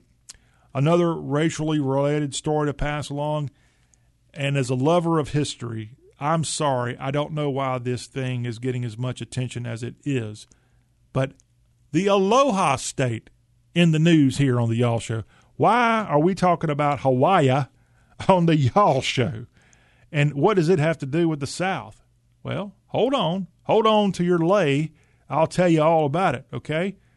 Why is Hawaii and the South connected? That's because Hawaii becomes the latest state to make Juneteenth a type of holiday, as Hawaii is poised to become the 49th state to recognize Juneteenth after the Hawaii House and Senate both passed legislation on Tuesday designating June 19th as a day to commemorate the end of slavery in the United States. Now, if Hawaii's governor signs the bill, and you know they will, South Dakota would be the only remaining state in the U.S. that does not recognize Juneteenth as either a state holiday or a day of observance. South Dakota's Senate passed a measure earlier this year that would observe the day, but the bill didn't make it through the House. In North Dakota, the governor on April 12th signed legislation designating it a ceremonial holiday. Now, Governor David Ige of Hawaii has not indicated his plans for the bill, which will not make the day a state holiday. Sorry, all of you in Honolulu and on the Big Island, you're not going to be able to take the day off when this does get signed into law. But Juneteenth, now what is Juneteenth? That is the day, actually, in 1865. It was roughly June of 1865 in Galveston, Texas, that word of the Confederacy's surrender reached enslaved black people there, and it was on or around the 19th of June. Thus, the reason it's called Juneteenth, because nobody knows exactly the day they found out that slavery was over, the war was over, and more. Galveston, Texas, and a large portion of the Lone Star State remained under Confederate control during the war between the states. And so Galveston, when they found out there was the end of the war and no more slavery, a celebration occurred. That was the last place that former slaves found out there was no more slavery after the war came to an end. And so it's kind of slowly gained momentum over the last, I would say, decade. I knew about Juneteenth, but now you're seeing more observations of it around the country. And even President Trump, when he was president, said he would make it a national holiday at some point. I hope that doesn't happen. I have no problem recognizing it as an unofficial holiday, but geez, do we really need a Juneteenth national holiday when most people around the world, and certainly around the country, absolutely had no idea what it was and maybe still don't even know what it is today? And I'm talking about people of color had no clue what Juneteenth was. And I know that because I've heard them talk about it. So you have that going on in Hawaii. They're set to make Juneteenth some type of holiday. Is it a holiday of some type where you live? You betcha. As I said, 49 states now set to have some kind of observance and or state holiday. Some people don't have to go to work for Juneteenth. How about Maryland? It is not necessarily a conservative state when you stack it up along other southern states like, let's say, Kentucky and or West Virginia and or North Carolina. I would say Virginia is kind of a little bit on the liberal side these days. But how about this? In a unanimous vote, the Maryland State Board of Education approved a resolution on Tuesday that requires all school systems in Maryland to reopen 5 days a week for in-person learning, and that starts this fall. Now, the resolution forces school to return to full-time in-person instruction. The board president of the Maryland State Board of Education said their stance is subject to change depending on how the pandemic progresses. But a little positive news if you're a parent of a student in the state of Maryland, that even the State Board of Education is now saying, hey, you got to go back to school. You just can't sit around, teachers and students, goofing off all day and having this virtual stuff. And I'm kidding. I've never had to do virtual learning, nor have I had to teach virtually. But, yes, even in Maryland, necessarily, as I said, not necessarily a conservative area of our region, they're saying you got to get back to it. More to come, I'm sure, on that front. Okay, here's a tragic business news story out of Middle Tennessee. If you've ever been on Interstate 24 south of Nashville on the way to Chattanooga, or if you're in Chattanooga headed toward Nashville, you've had to climb Monteagle Mountain. Oh, goodness, I've done that a million times. About half the times I've done that, I've been asleep because I'll be going through there around midnight or so. But a popular Monteagle restaurant there on top of Monteagle Mountain, right near the University of the South in Sewanee, popular restaurant is now considered a total loss after a fire burned through the building on Tuesday evening. Jim Oliver's Smokehouse restaurant, a fire there. 15 fire departments arrived on top of the mountain to help put out the blaze before it actually spread to neighboring buildings or nearby vegetation. The Smokehouse is about an hour and a half southeast of Nashville, and it's been a family-run business that has been up and going since the 1960s, a popular dining spot for those traveling along Interstate 24. Again, you got to climb that mountain before you either go up or go down, depending on which direction you're going. Good news, no injuries reported at this time, but it looks like a complete loss for Jim Oliver's Smokehouse restaurant in Monteagle and right there at Sewanee.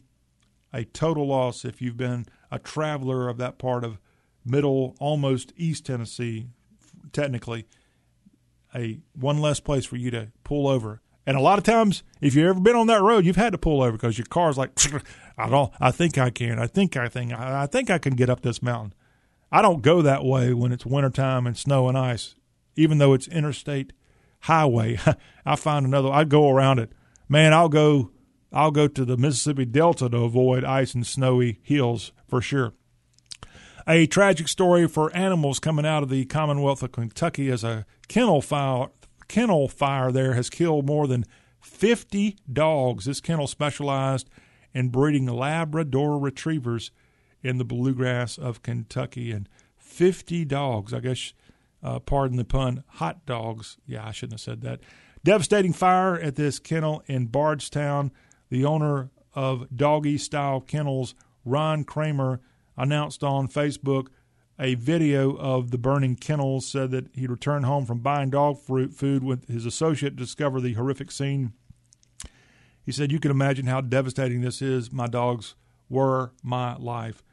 The breeder there of Labrador retrievers said that he had 27 full-grown dogs that died, and the rest of the animals killed in the fire were puppies. So 27 full-grown labs, the rest were little puppies, but a total of 50 dogs dying when a fire broke out in Bardstown, Kentucky here in the last couple of days. Now to a ridiculous story coming to us from the great state of Mississippi. And those Mississippians, you don't want to get them mad, especially if they've had a chance to have a good time at the bar. They've been saddled up on a bar stool for a while. You don't want to get them ticked off. Well, diners at a Mississippi restaurant had to end up taking cover as brawlers threw chairs and tore apart a restaurant, and all this captured on social media. You knew it would be. Oh, yeah, and it was there at Juicy Seafood Kickin' Crab. Fight broke out there after a confrontation started between two groups eating at the restaurant. Nobody's quite sure of what happened there. what happened at the Juicy Seafood Kicking Crab in Jackson, Mississippi. Oh, Lordy. Yes, it happened over this past weekend. Fight broke out. Silverware, napkin dispensers, and even chairs were used as weapons. And now this video circulating online showing parents trying to protect their children as the brawlers hit each other and hurled chairs across the room. I got to watch this. Look, I better not play this because it might have some expletives here, but you better watch it when you step inside the Juicy Seafood Kicking Crab, Jackson, Mississippi. There ain't no telling what kind of crab or silverware will be headed your way and put you out for quite some time. For all you comic book lovers, here's a good story. Marvel has unveiled free comics for Comic Book Day 2021, as news stories will feature fan-favorite characters of the Avengers, Spider-Man, and a whole lot more. Free Comic Book Day 2021 is set for August 14th, and 50 titles are lined up for a giveaway. So, yeah, FCBD, Free Comic Book Day, is an annual event. It's usually the first weekend in May, but it's put on by comic publishing companies in an effort to garner new readers for independent comic book stores. And Marvel is contributing by releasing 2 free titles of their own, each containing 2 stories. So if you like comic books, not early May this year, it's going to be pushed back to from May to August 14th. 50 free comic books headed your way August 14th as part of Free Comic Book Day 2021. And I'm not joking on that. That's a great story and something that, again, comic books often get overlooked in today's social media world, but for a long time, they were a true form of social media for many a kid across the South and the country, and they're still out there. You still have legions of comic book lovers, and some of those comic books can actually be worth lots and lots of dough. Speaking of dough and making money, we've got the Southern Business Report. It is headed your way next on the Y'all Show. We've got some great news for farmers. All that is part of our show that covers everything farming and more, and everything about the South. Stay tuned.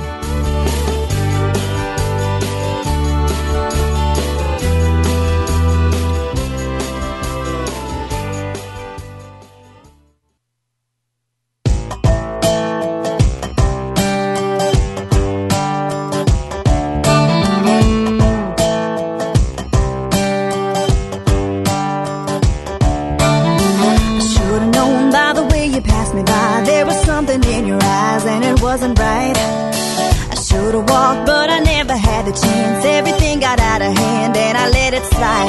Now I only have myself to blame for falling for your stupid games. I wish my life could be the way it was before I saw your face. You stole my happy, you made me cry. Took the lonely and took me for a ride. And I wanna undo it. You had my heart, now I want it back. I'm starting to see everything you lack. Boy, you blew it, you put me through it. I wanna undo it. Man, I tell you, farmers around the South would love to undo the last couple of years. And I'll tell you why, and some good news for those agrarians on this, the Y'all Southern Business Report. Back with the show that covers everything South. I'm John Rawl, putting South at the forefront, at the farmers' forefront, as we have business news now from across the region. Yes, farmers have had plenty to worry about over these last 2 years, from flooding to bad weather, and then the coronavirus shutting so much stuff down. But now they've had to deal with low prices, bad weather, trade fights, problems tied to the coronavirus, and more. Farmers, though, looking on the bright side as things look to be improving here across the country. Last spring, farmers' hopes for a more normal season were initially wiped out by the virus, which disrupted domestic markets, slowed shipping to other countries, and devastated demand for corn-based ethanol as people stopped driving. And farmers across portions of the country were also hit by devastating windstorms, something called a derecho, which flattened almost, 1 million acres of crops in parts of the country. Then the federal government offset those hits with $50 billion in various kinds of aid to farmers plus crop insurance payments.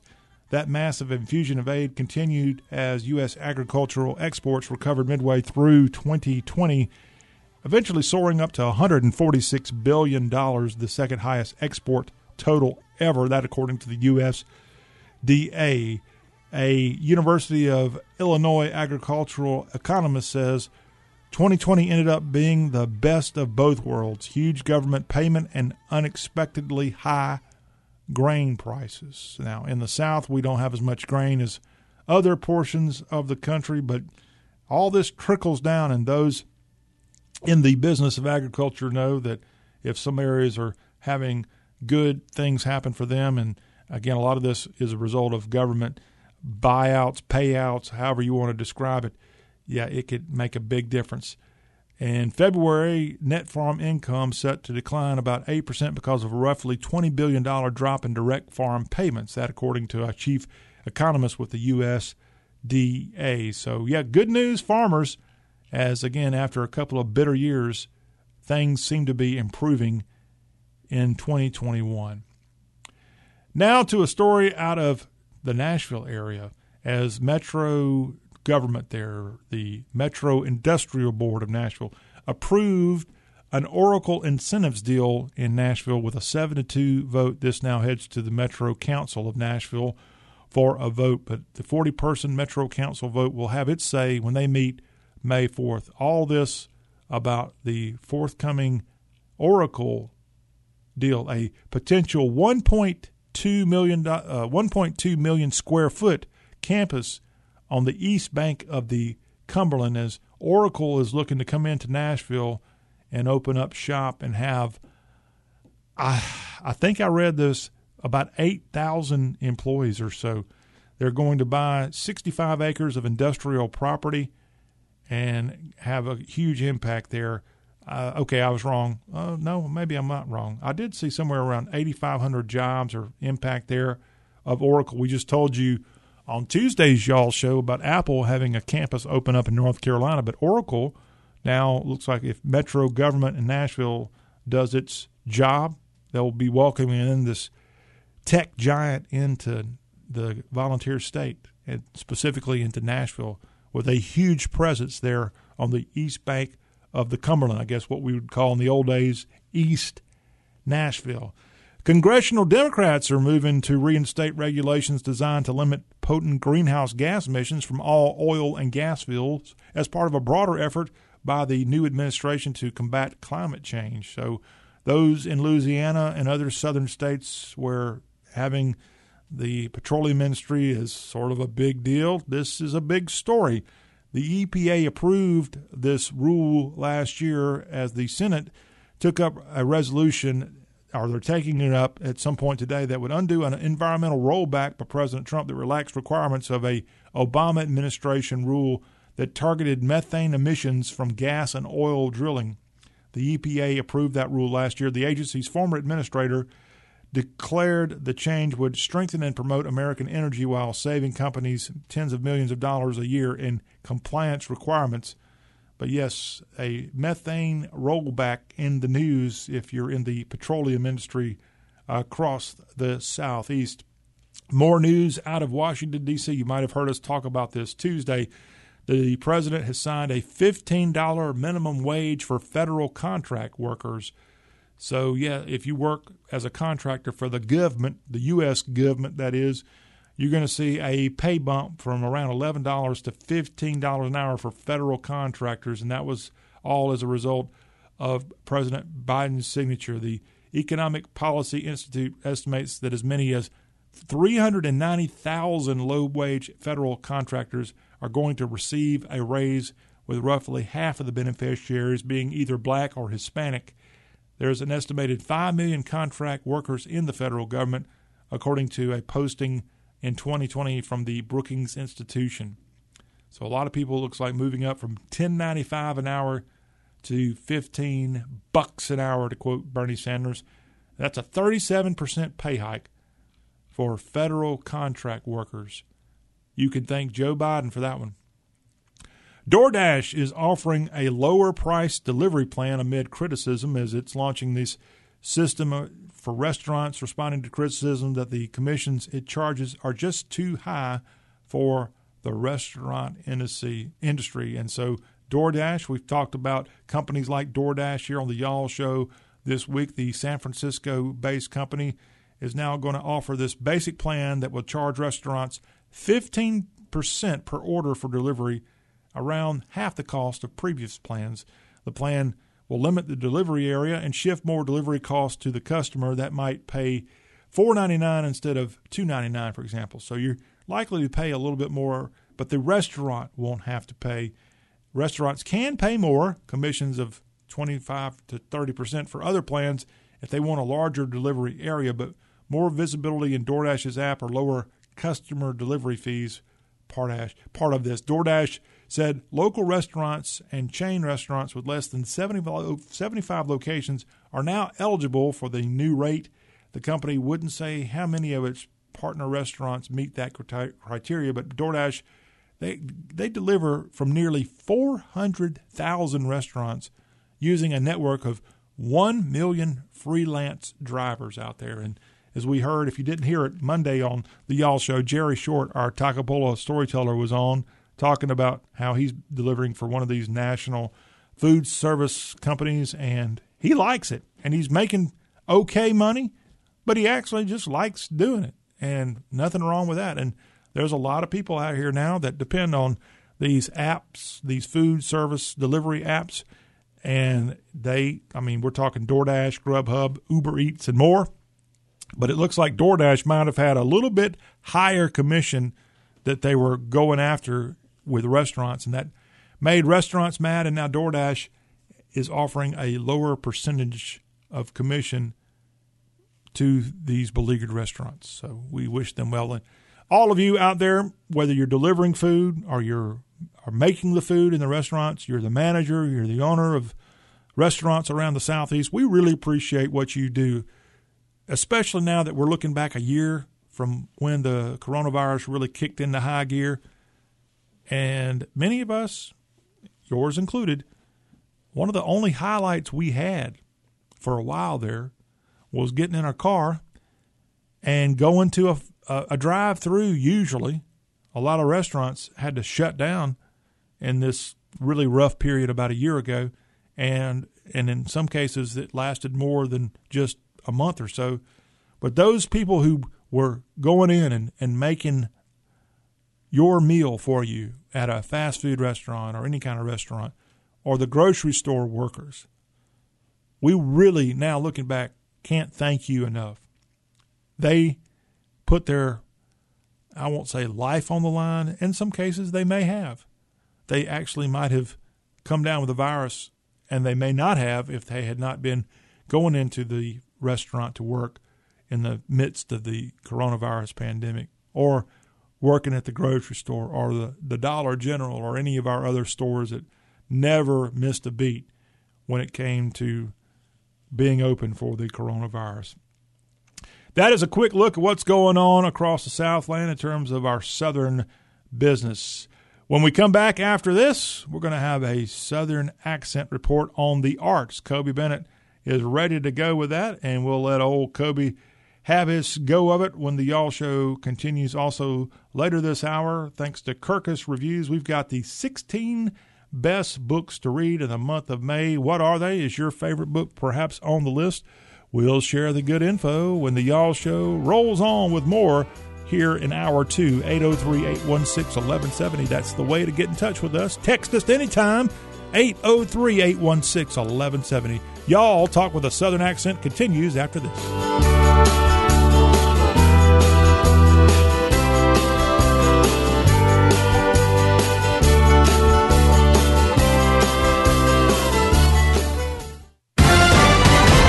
Southern accent. Here's what's entertaining the South from y'all.com. I'm Kobe Bennett. Topping the New York Times bestseller paperback trade fiction list once again is Delia Owens' Where the Crawdads Sing, a story set in the 1950s in the wild coastal marshes of North Carolina. There, a young woman named Kia Clark, known to outsiders as the Marsh Girl, lives a self-sufficient life in the marsh until love helps to draw her out of isolation. The novel's been a reappearing staple in the Times fiction bestseller list in the last few years, being the most sold fiction title on Amazon in 2019.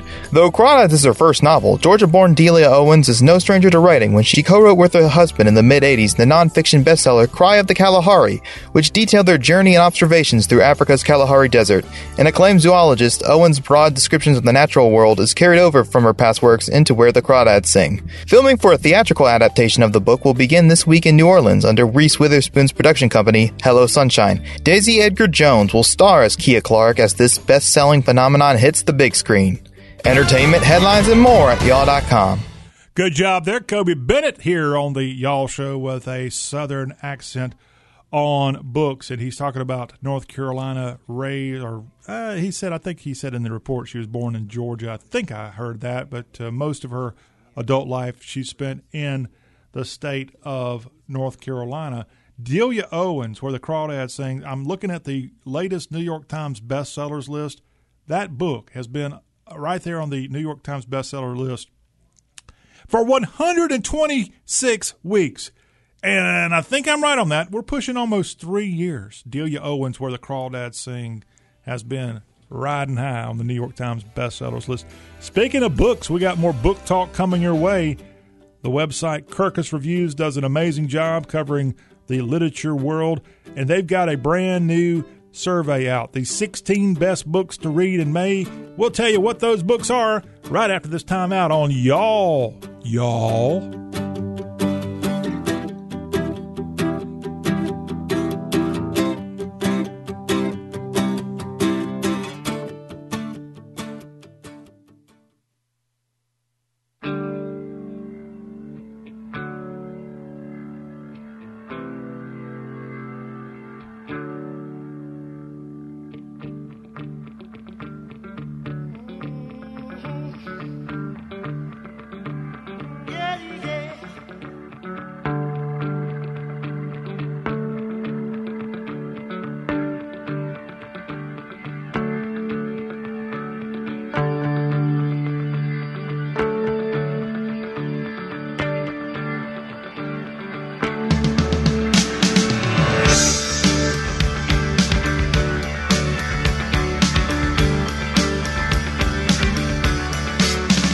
Got a few minutes left here, wrapping up this second hour of talking about everything in the South. And we're going to put books front and center here as we close out this second hour.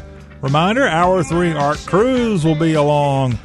And how great thou art. Yeah, Art's going to be on to talk a little sports and more. Oh, yeah, can't wait for the fun when Cruz is back cruising along with us, and we want you to be part of our show. Don't forget, y'all.com is the homepage of the South. You can find this show right there, posted each and every day, also in Apple iTunes.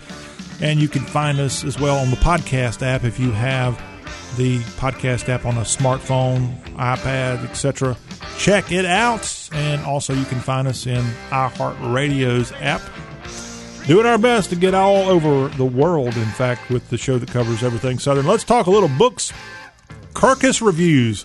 That is a website. If you haven't checked it out, they do a wonderful job of kind of tracking the book industry and just really anything related to the literary world. They're on top of KirkusReviews.com, the website, and they've got a new book list out called the 16 Best Books to Read in the Month of May.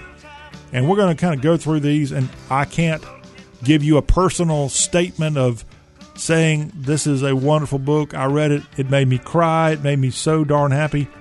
I'm going to go ahead and just tell you I haven't read any of these books. I'm only just passing along what KirkusReviews.com has told us here as part of their review of the 16 best books to read in the month of May. And yeah, May will be here Saturday. So go get these books delivered on your doorstep between now and Saturday, and you'll be all set for the month of May. Up on the list first is Joan Silber's Secrets of Happiness.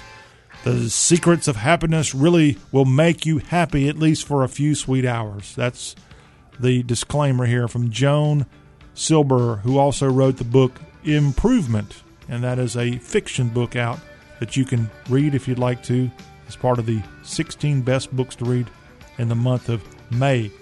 All right, I'm going to butcher the author's name, but I'll give it my best shot. This is from the biography and memoir category. Notes on Grief from author Chimamanda Ngozi Adichie. An elegant, moving contribution to the literature of death and dying. Oh, Notes on Grief. If you lost someone here recently, this could be a helpful book, as it's a biography and memoir. Notes on Grief from author Adichie. Hey, how about a nonfiction read? The Secret to I need this one. I need to read all about it because I want to be a superhuman. The Secret to Superhuman Strength is out from Alison Bechtel, illustrated by Alison Bechtel, a busy lady there. More thought-provoking work from an important creator. The Secret to Superhuman Strength. Alison, can't wait to give that one a read and a gander because you've got some illustrations that you did there. She's kind of tag-teaming there with both the writing and the artwork there, but pretty cool book, it looks like. Again, one of the 16 best books to read in the month of May, according to Kirkus Reviews. Back to the fiction world, and Maggie Shipstead has the book Great Circle.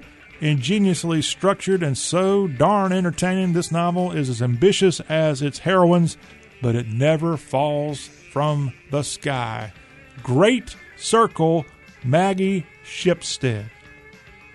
That's out. She also has penned a book called Seating Arrangements. Okay, it was real small there on the cover. I couldn't half read it. Seating Arrangements, another book penned by Maggie Shipstead. From the children's book category, Stamped. And it is a children's book adapted by Sanja Paul, also by Jason Reynolds and Ibram X. Kendi, illustrated by Rochelle Baker. Exhilarating, excellent, and necessary. And on it, it has Stamped for Kids as part of the cover artwork, and it says racism, anti-racism, and you. So a little bit of the social justice movement, it looks like, spilling over into a children's book. Stamped, one of Kirkus Review's 16 best books to read in the month of May, which will be here momentarily.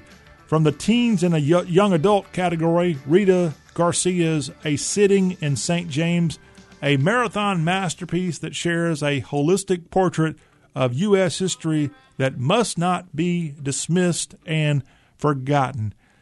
Rita Garcia's A Sitting in St. James, out right now, and also one of Kirkus Review's books that you just got to read when May arrives.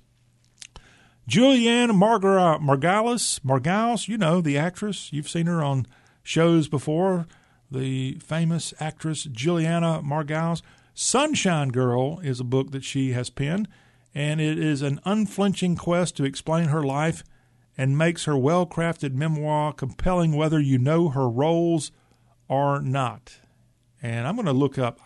I don't know if she's got a connection to this part of the world or not, but I want to know. I guess that explains why we haven't seen her on TV lately, or maybe in movies, because she's been an author.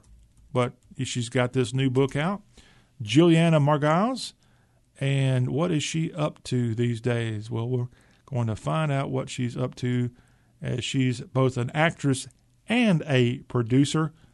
She was born in Spring Valley, New York. Juliana is now 54 years young.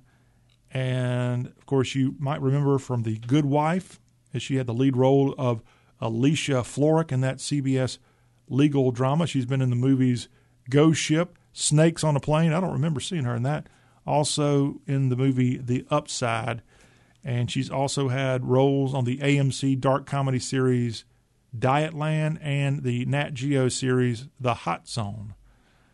Julianne Margulies. And what is she up to these days? Well, the last movie I see that she's credited as being in was Three Christ. That came out in 2017. As far as TV work, she played the role of Laura Peterson on The Morning Show, and I think that's the show that's got Jennifer Aniston and Reese Witherspoon on Apple TV+. She was on that. She's been in theater also in her career, but she is an author, and she resides in Manhattan, and she also has a house in her native upstate New York.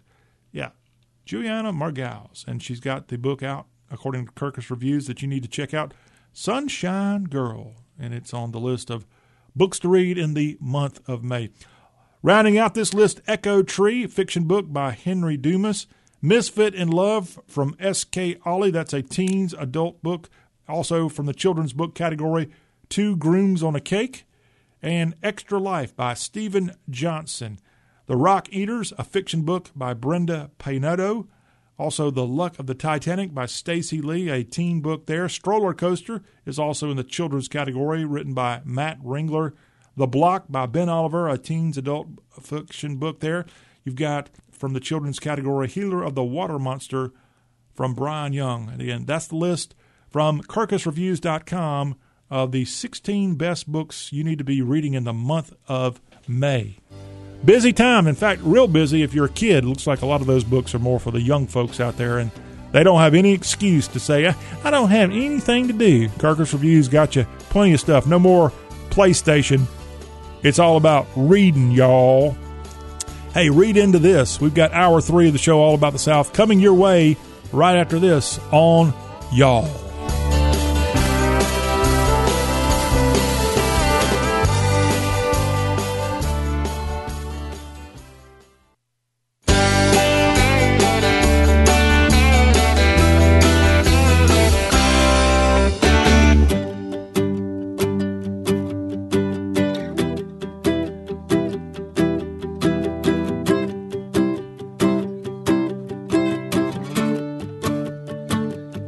All right, we are back on Y'all Talk with a Southern accent. John Rawl and Art Cruz is going to be out today. Just got the notice from him, so we wish him the best. Something going on with him, and we are completely in the understanding mode on that. But we want you to stick along and ride along for the fun of hour 3 as we get into more Southern sports news and notes here on the Y'all Show. And we also have more fun coming from various forms of Southern entertainment here on the show that covers the Southeast. 803-816-1170 is how you can get in touch with us here on the Y'all Show. It's easy to do. We can get your text, we can get your phone call, and we can get that 24 hours a day, 7 days a week, and we'll be happy to share your thoughts of what's going on in the South from your perspective, all that right here on the Y'all Show. So we got headlines coming up here on the Y'all Show, and then before the hour is up, I had one of the feel-good things. I would call it, I'd put it in that list. A feel-good thing happened to me on Tuesday. I got actually a text that I was not expecting, and it was apologizing. And I'll tell you why this random text was apologizing to me. And it's pretty neat, and it actually brings up the term that some of our mamas out there might want us to be bringing up more often, etiquette. Yes, what is the etiquette of something? We'll tell you about it when the Y'all Show continues on this hour. All right, let's talk a little baseball. Let's talk a little Major League Baseball. What's on tap today? What happened on Tuesday night as well? Well, just kind of scrolling through the stories and such. Hey, the Yankees got a rare win as they beat the Orioles 5-1, and the Nats, they fell to the Blue Jays 9-5 on Tuesday. The Rays, your defending American League champions, got a victory over the Oakland Athletics. The Braves shut out the Cubbies 5-0. That's after they just snuck by Chicago on Monday, and then on Tuesday they get the big win at Truist Park 5-0. The Fish of Miami won, or rather lost, to Milwaukee 5-4, and that game was played at Miller Park, I guess is what it's still called. I've actually been to a game there. Saw Billy Brewer, I believe, the mascot, come sliding down the slide there into the big old keg of beer. That was pretty neat to see. Phillies and the Cardinals got together, and on the banks of the Mississippi, the Cardinals won 5-2. Rangers defeated the Angels of Los Angeles 6-1 Tuesday night. The Astros got a victory over the M's 2-0. That's the Southern take of things. I will tell you that a little bit of a surprise. The Big Red Machine of Cincinnati went to L.A. and won there at Shea Ravine 6-5 over the Big Blue Los Angeles Dodgers. What's on tap in Major League Baseball on this Wednesday? Twinkies will be at Cleveland. The Miami Marlins playing at Milwaukee. Another matchup between the Reds and the Dodgers on this Wednesday, an afternoon game there coming from Los Angeles. I guess it would be a 1:10 first pitch L.A. time.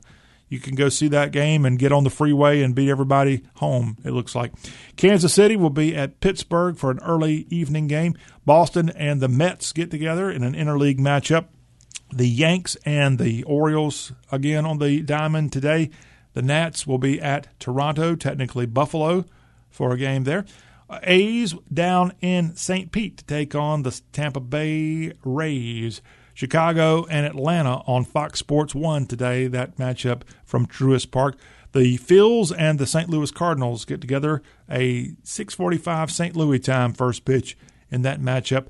The A's and the Rangers, the Tigers and the Chicago White Sox. The Sox, fresh off a couple of days ago, a almost perfect game. The Southsiders and the Detroit Tigers on the diamond today. The Mariners and Houston together in the Bayou City. The San Diego Padres will be not too far away from their home. They'll be in the desert to take on the Diamondbacks. And Colorado will be playing the San Francisco Giants on this Wednesday of Major League Baseball.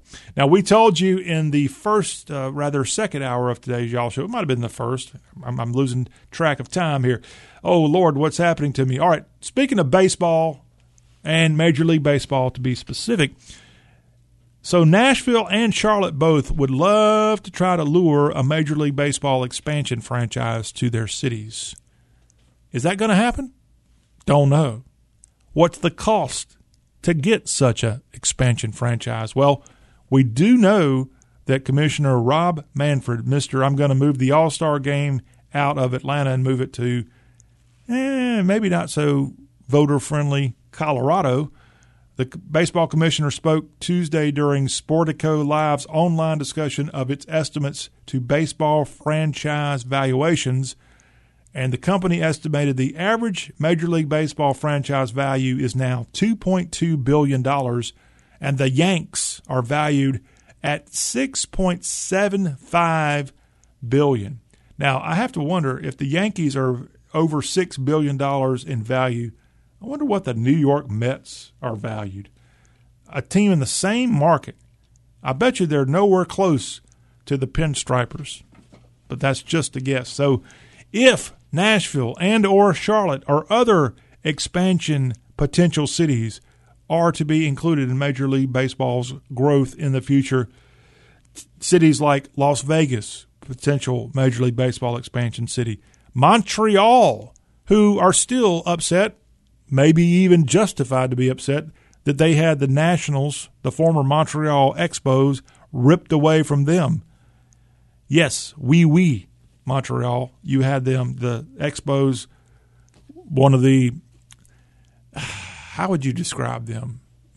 Unusual is one way to put it.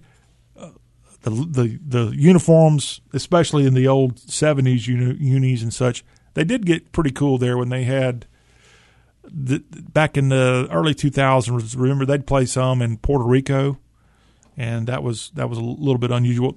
They got bought out by the old Expos, got purchased or taken over by Major League Baseball. That's why they started shipping them to some games in Puerto Rico and such, and ultimately they sold the team to somebody in Washington, D.C. to turn them into the Nationals. But it'd be neat to see baseball back in Montreal, to kind of pair Montreal up again with the Blue Jays from that country of Canada. Other expansion teams could be Vancouver, also in Canada, and Portland, Oregon, which ought to be in Canada. And then you've got, of course, Charlotte and Nashville from here in the South, as they're hoping to get Major League Baseball to go from 30 teams to potentially 32 teams if there were to be an expansion. But it looks like, based on the valuation of Major League Baseball teams, it's going to come with a heavy, heavy price if any of these Southern teams want to play ball. Like the way I put that there? Yeah, that's the cost. Okay, let me tell you about a sad story. Former Tampa Bay Buccaneer and NFL player, former Florida State Seminole linebacker Geno Hayes has died at the age of 33. He was diagnosed with liver disease 2 years ago and had been awaiting a liver transplant. Geno Hayes was only 33 years old. He died at his parents' home in Valdosta, Georgia, in hospice. But a guy who had been a just absolute tough guy on the football field, losing his life to liver disease at the age of 33. Our thoughts certainly go out to the family and to the people that remember Geno as a great college football player for the Noles, and then moving on to play for teams like the Tampa Bay Buccaneers. The Buccaneers put out a statement. We are deeply saddened to learn of Geno Hayes' passing. During his time with the Buccaneers, Geno was a beloved teammate and often the first player to volunteer his time to our efforts in the community.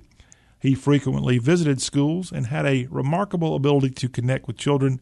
Losing him at such a young age is heartbreaking. Our thoughts and prayers are with his family. That an official release from the Tampa Bay Buccaneers, a NFL franchise that this former Florida State Seminole played for during his several years in the NFL. He also played for the Bears and Jaguars.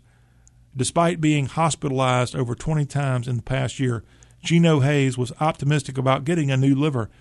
He told ESPN in December that he'd been placed on a waiting list at the Mayo Clinic and also at Northwestern Medicine.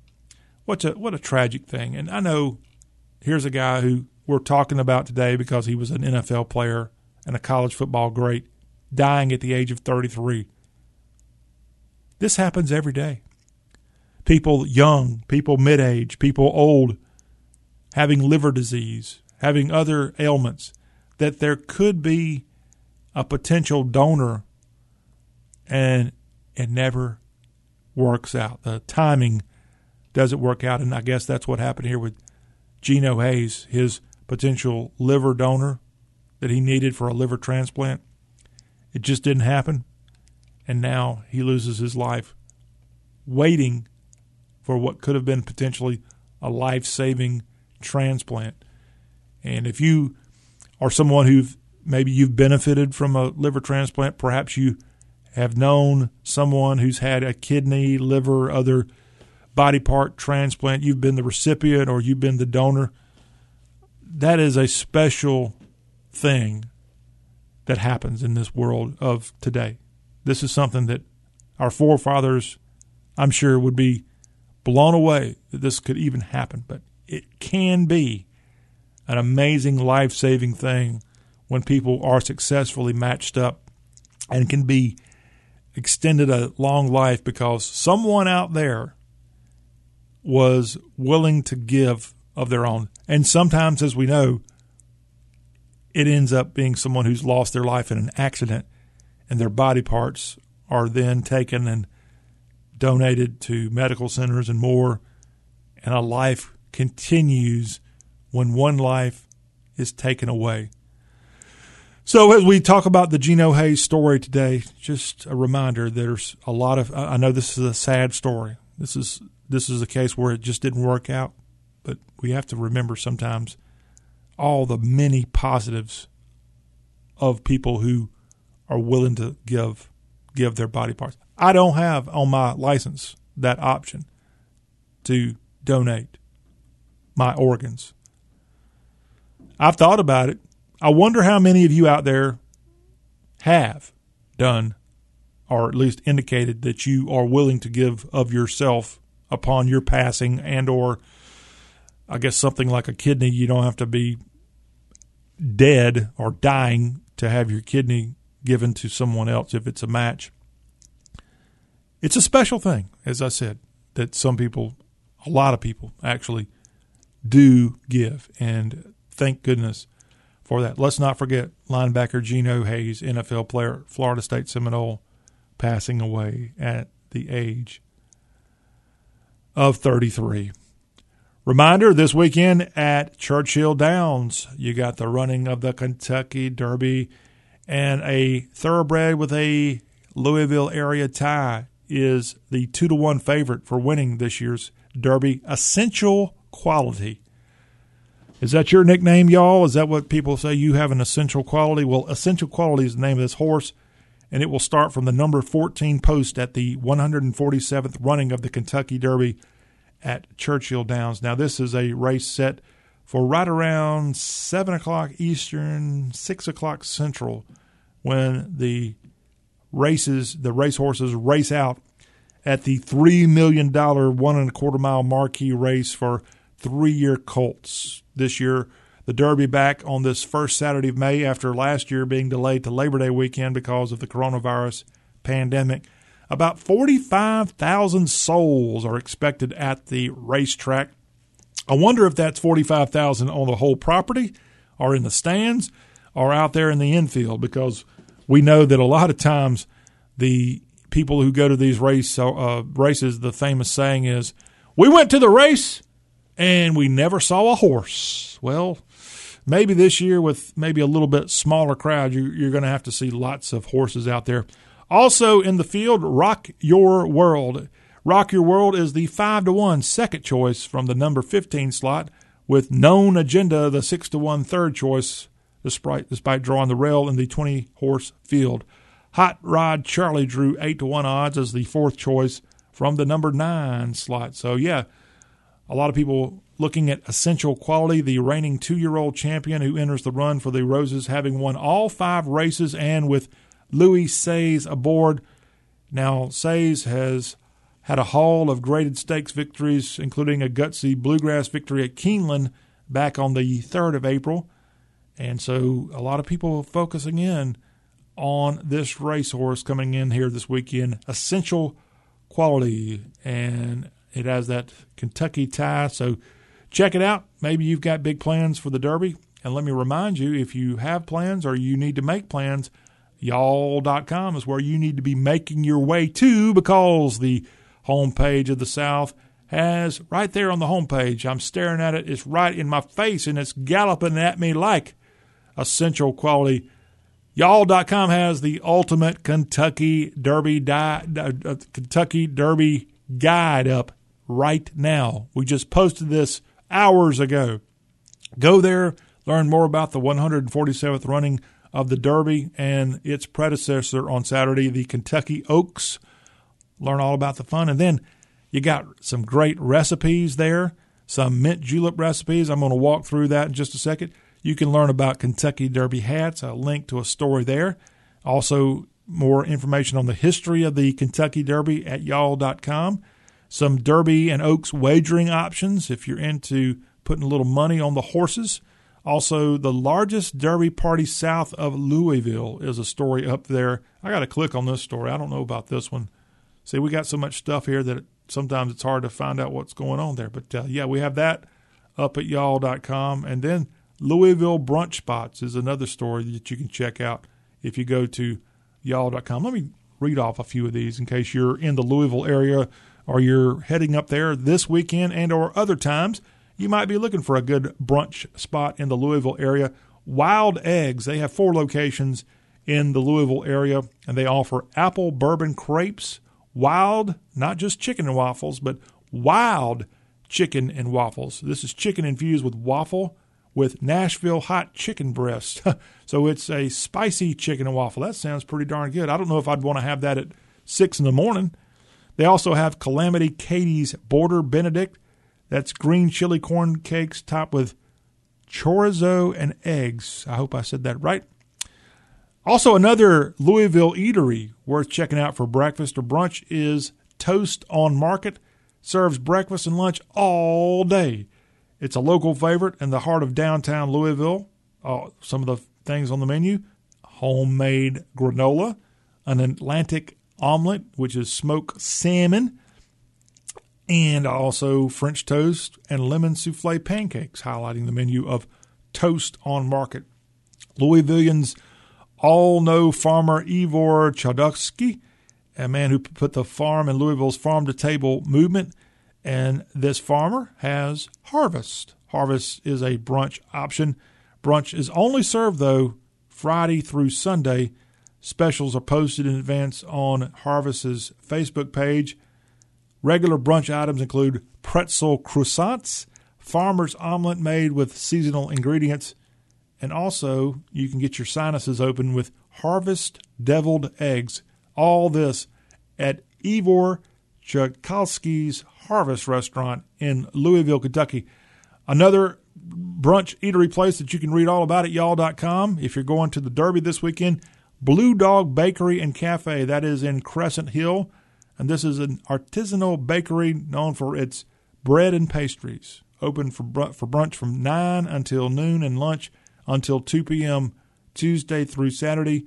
Some of the specialties you can find at Blue Dog Bakery and Cafe: poach-free range egg and bacon pizza.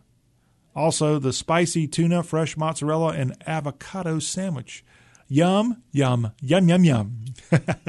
And lastly, as one of the top 5 breakfast or brunch spots in Louisville, getting y'all ready for the Kentucky Derby in case you can't tailgate before, you need a good brunch spot, the Silver Dollar. And the writer of this says, think 1950s Bakersfield, California diner meets Southern honky tonk. This specializes in whiskey by the drink. Brunch is served Saturday and Sunday from 10 to 3 p.m.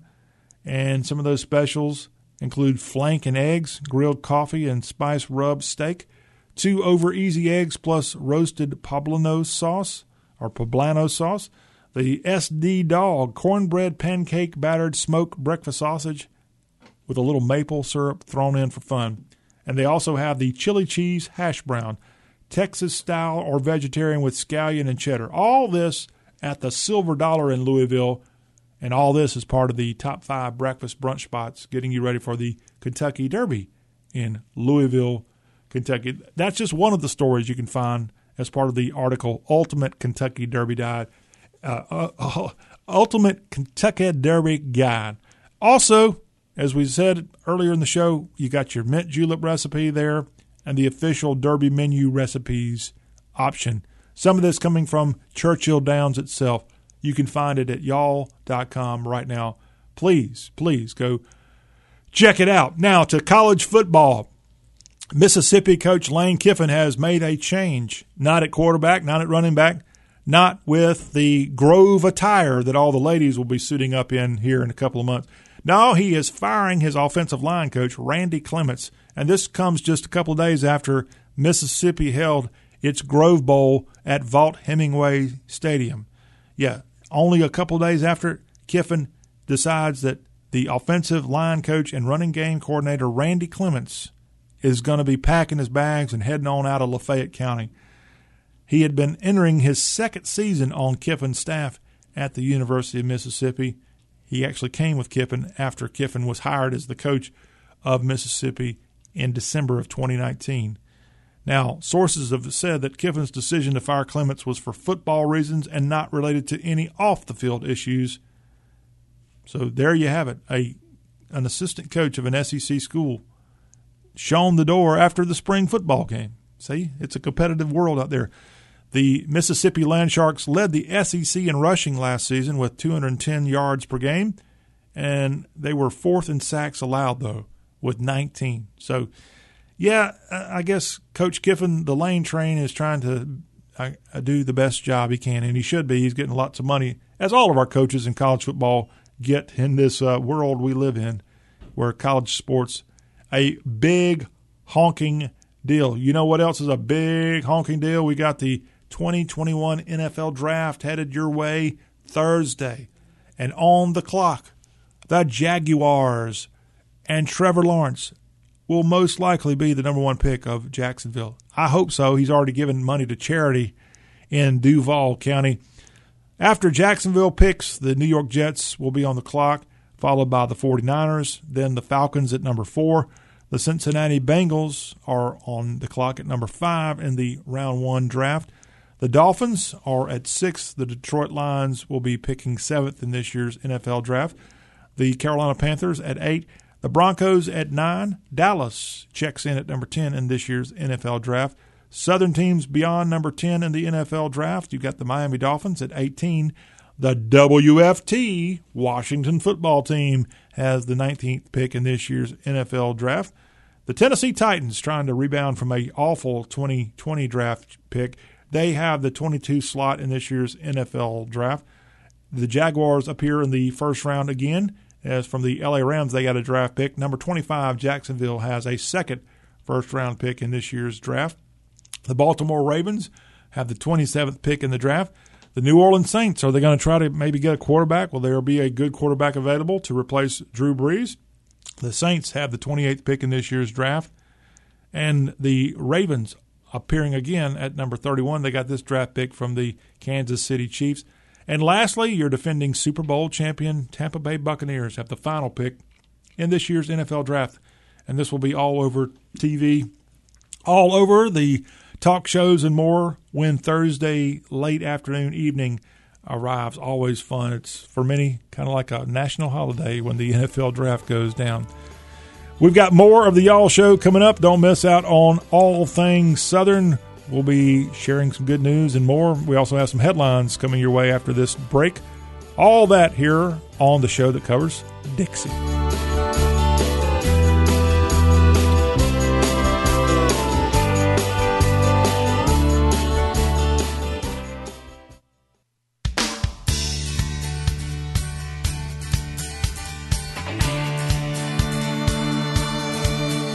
It ain't nothing but a small frame house on an acre lot. It ain't that much different from any other house on the block. And it may not look like we've got all our share of the promise, but at least one thing's for sure, I got it honest. Continuing on with more of Talk About the South, John Rawl. Good to have you back. 803-816-1170. Text call anytime you feel like it. Hey, do you think you might have entered the wrong profession? After about the second paragraph of this next story, I know I'm sitting here having second thoughts. Nah, I shouldn't have been a singer. I should have been a UFC fighter.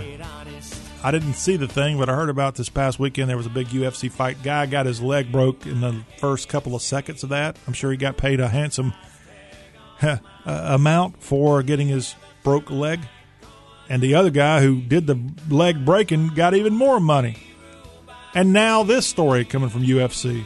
Conor McGregor is no longer the majority owner of the whiskey brand that he helped found. Again, this had nothing to do with actually fighting. It's just because he's a big star. I think he is from Ireland. Conor McGregor has sold his whiskey brand, and get the amount that he got paid for this. Proximo Spirits, a company that owns Jose Cuervo and other alcohol brands, has acquired a majority stake in Proper No. 12 Irish whiskey, a deal worth up to $600 million. Again, to a guy who goes out there and fights, and he had a whiskey now that he's sold for $600 million.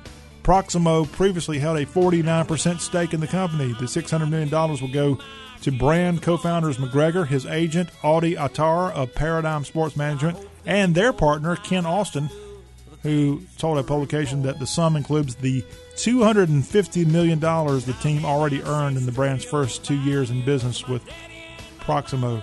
This whiskey was founded in 2018 and had been promoted very vigorously by McGregor, the most popular star in UFC history.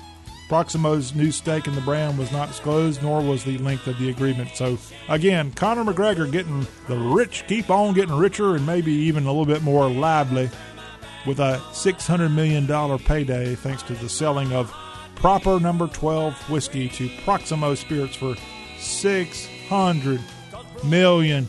Yeah, I'm envious. Are you envious? Are y'all envious? Well, maybe you ought to be. Yeah, I haven't even had that stuff, this Irish whiskey. We've got more of the Y'all Shows, some headlines before we get out of here. And again, coming up at the end of the hour, some talk about etiquette. Oh, yeah. We'll be right back with more Y'all. Hit it. This ain't no disco. It ain't no country club either. This is L.A. All I want to do is have a little fun before I die. There's a man next to me out of nowhere. It's apropos of nothing. He says his name is William. I'm sure he's Bill or Billy or Mac or Buddy. And he's playing ugly to me. And I wonder if he's ever had a day of fun in his whole life. And we are drinking beer at noon on Tuesday. The bar that faces a giant car wash. The good people of the world are washing their cars on their lunch break, hosing and scrubbing as best they can in skirts and suits. They drive their shiny Datsuns and Buicks. Boot Hill Beauty there, Sheryl Crow, as we're kind of winding things down on this Wednesday, y'all. Hope y'all are doing really good out there. Had a good show here. Want to thank Jonathan Lifite for coming on with us in hour one. If you missed out on that, he had his ACC report. Mr. Lifite is with 247sports.com, and we found out what was going on with a couple of the ACC football teams that just wrapped up their spring drills, North Carolina and the Ramblin' Wreck of Georgia Tech. Also, we talked a little college baseball with Jonathan Lifite. If you missed that, go to y'all.com and listen to the podcast in its entirety. It's right there. Also in Apple Podcasts, iTunes as well, iHeartRadio, and at y'all.com, the home page of the South. Let's share a little news before we get out of here. Recap of what's going on in the world and some fun stuff as well. Joe Biden's got his first State of the Union address taking place on this Wednesday evening, and this comes right at 100 days that he's been in office. A lot of people expected that State of the Union to happen much, much sooner. It didn't happen. He's the president. He can do it or not do it. Remember, in the days of Trump, people were wondering if he was even going to do one or two of those years. But Joe Biden, we'll see how it goes for the 46th president of the United States, as he has his State of the Union, and he's expected to talk about a plan that's going to cost trillions of dollars. This is a new plan. Looks like he's got a new $1 trillion plan coming out every few days. This one he'll be talking about as part of the State of the Union. He's also expected to talk about coronavirus and the vaccinations and more. And on Thursday, the president and the First Lady Jill Biden will be boarding Air Force One, and they're heading to the state of Georgia, where they'll be having a speech there, a virtual or socially distant speech there in the Atlanta area to mark the 100 days in office. And also they'll be heading on down to Plains, where they'll be visiting with the nation's, I think he was the 39th president, Jimmy Carter, will be welcoming in the Bidens to Plains, Georgia on Thursday. And of course, Jimmy Carter now, I think 96, Rosalind Carter is 93, and they're up and going. Both the Carter family and the Biden family have all been vaccinated. I wonder if they'll each have 10 masks on when they get together. But yeah, Jimmy Carter welcoming in Joe Biden. Of course, as a youngster, Joe Biden was a U.S. Senator from the first state, Delaware, during the President Carter administration. So that's some news coming out of D.C. in terms of the President of the United States. Now to some other news happening across the Southeast. As we know, in North Carolina, it has been a ugly scene there over the last few days after the Sheriff's Department there in eastern North Carolina is alleged to have shot a man there and killed him, shot him in the head, according to one report. Andrew Brown Jr., shot and killed by deputies of Pasquotank County, North Carolina. And we know the funeral plans are set for Mr. Brown. Al Sharpton will be delivering the eulogy on Monday when the funeral for Andrew Brown Jr.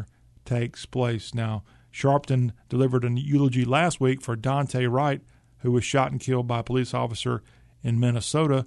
And I know he delivered the eulogy at one of the George Floyd funerals of 2020. But Sharpton, a busy fella out here, and he will be participating in Monday's funeral for Andrew Brown Jr. in Elizabeth City, North Carolina.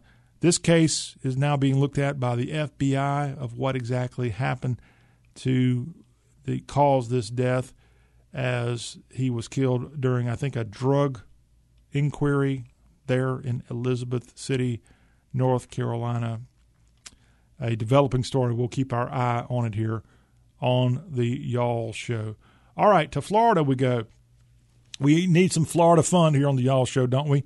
An annual boat party there has led to the arrest of dozens as the Boca Bash returned after a 2020 pandemic hiatus.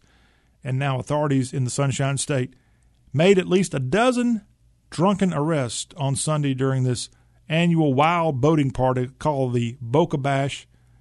The Boca Bash is one of South Florida's biggest parties on the water, and arrests happen. I see some social media of the guys and gals, not wearing a whole lot of clothing, by the way, getting taken off to the Hooskow.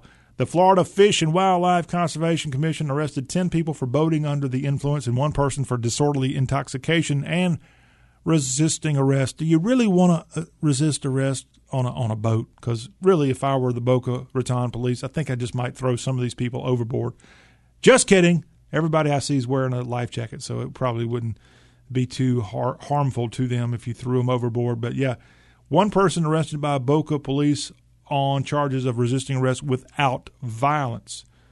So one person I see on social media, Susanna Bryan, wrote, "Some didn't want to be tardy for the party. Boaters started showing up for the big Boca Bash at 8 a.m. The current situation, they party and the cops wait. And Boca police are on the water today too." So, yeah, the people there knew that they were going to get maybe a little rowdy, especially after having to wait over a year. Jet skiers, kayakers, paddleboarders, and more in the shallow waters of Lake Boca Raton for this annual bash.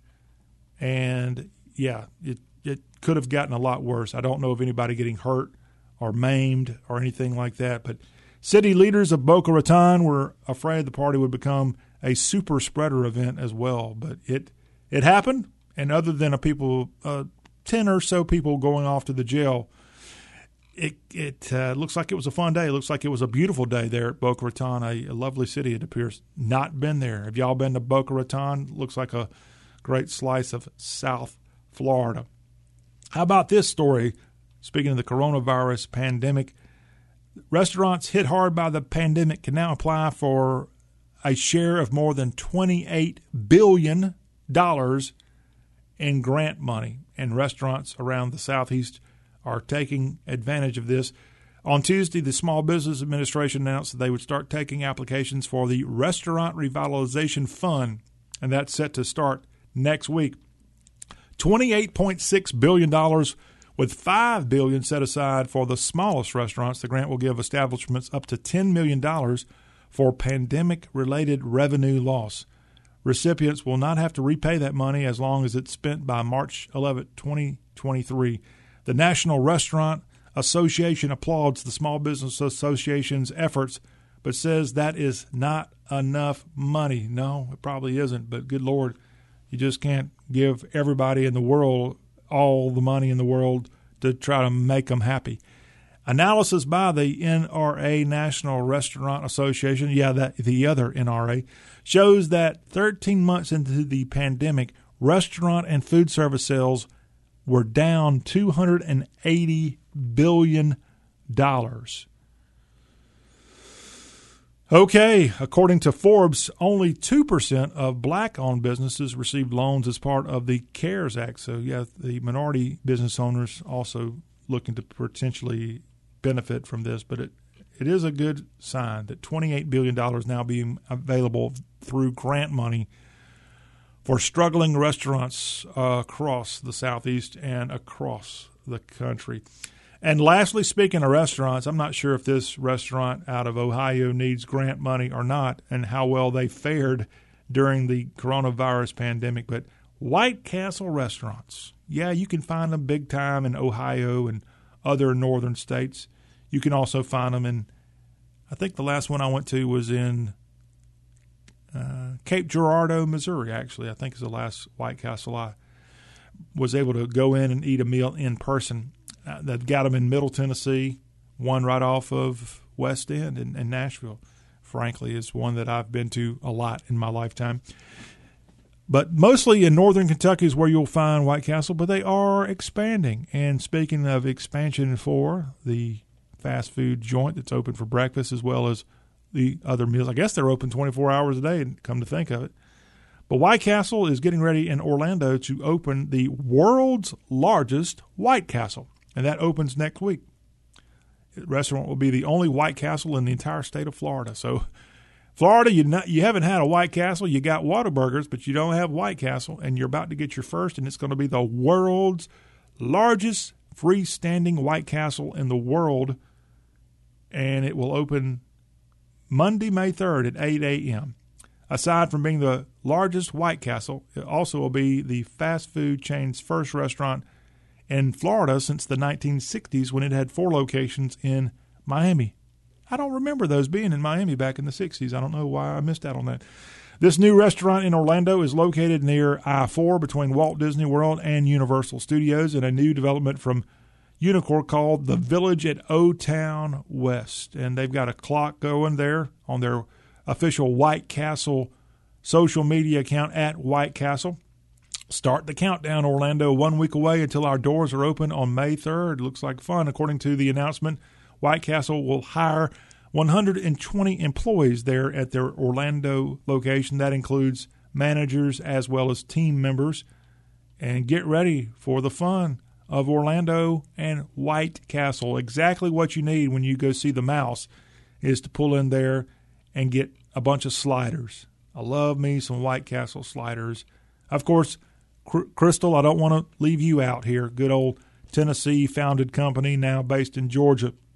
We love our Crystal restaurants in the Southeast, too. There's just something special about those little sliders, whether they be from Crystal's or White Castle, that if you like hamburgers, I know that technically the sliders from White Castle are considered hamburgers, but they're really not. It's like a whole different language. I'm sorry.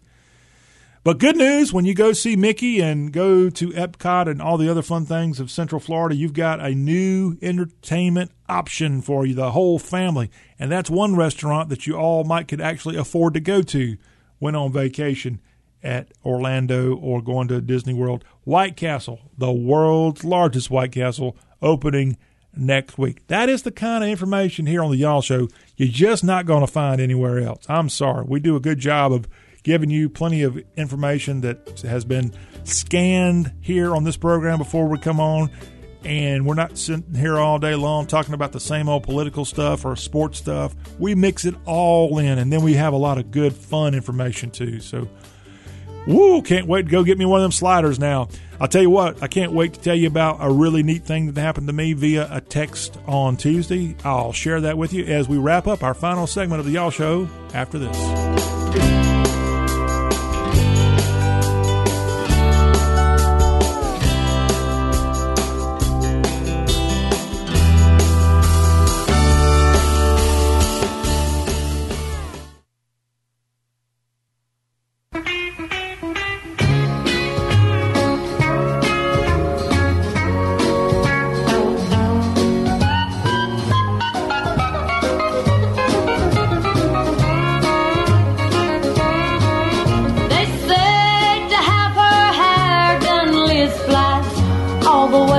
France, and Jackie seen in a discotheque doing a brand new dance.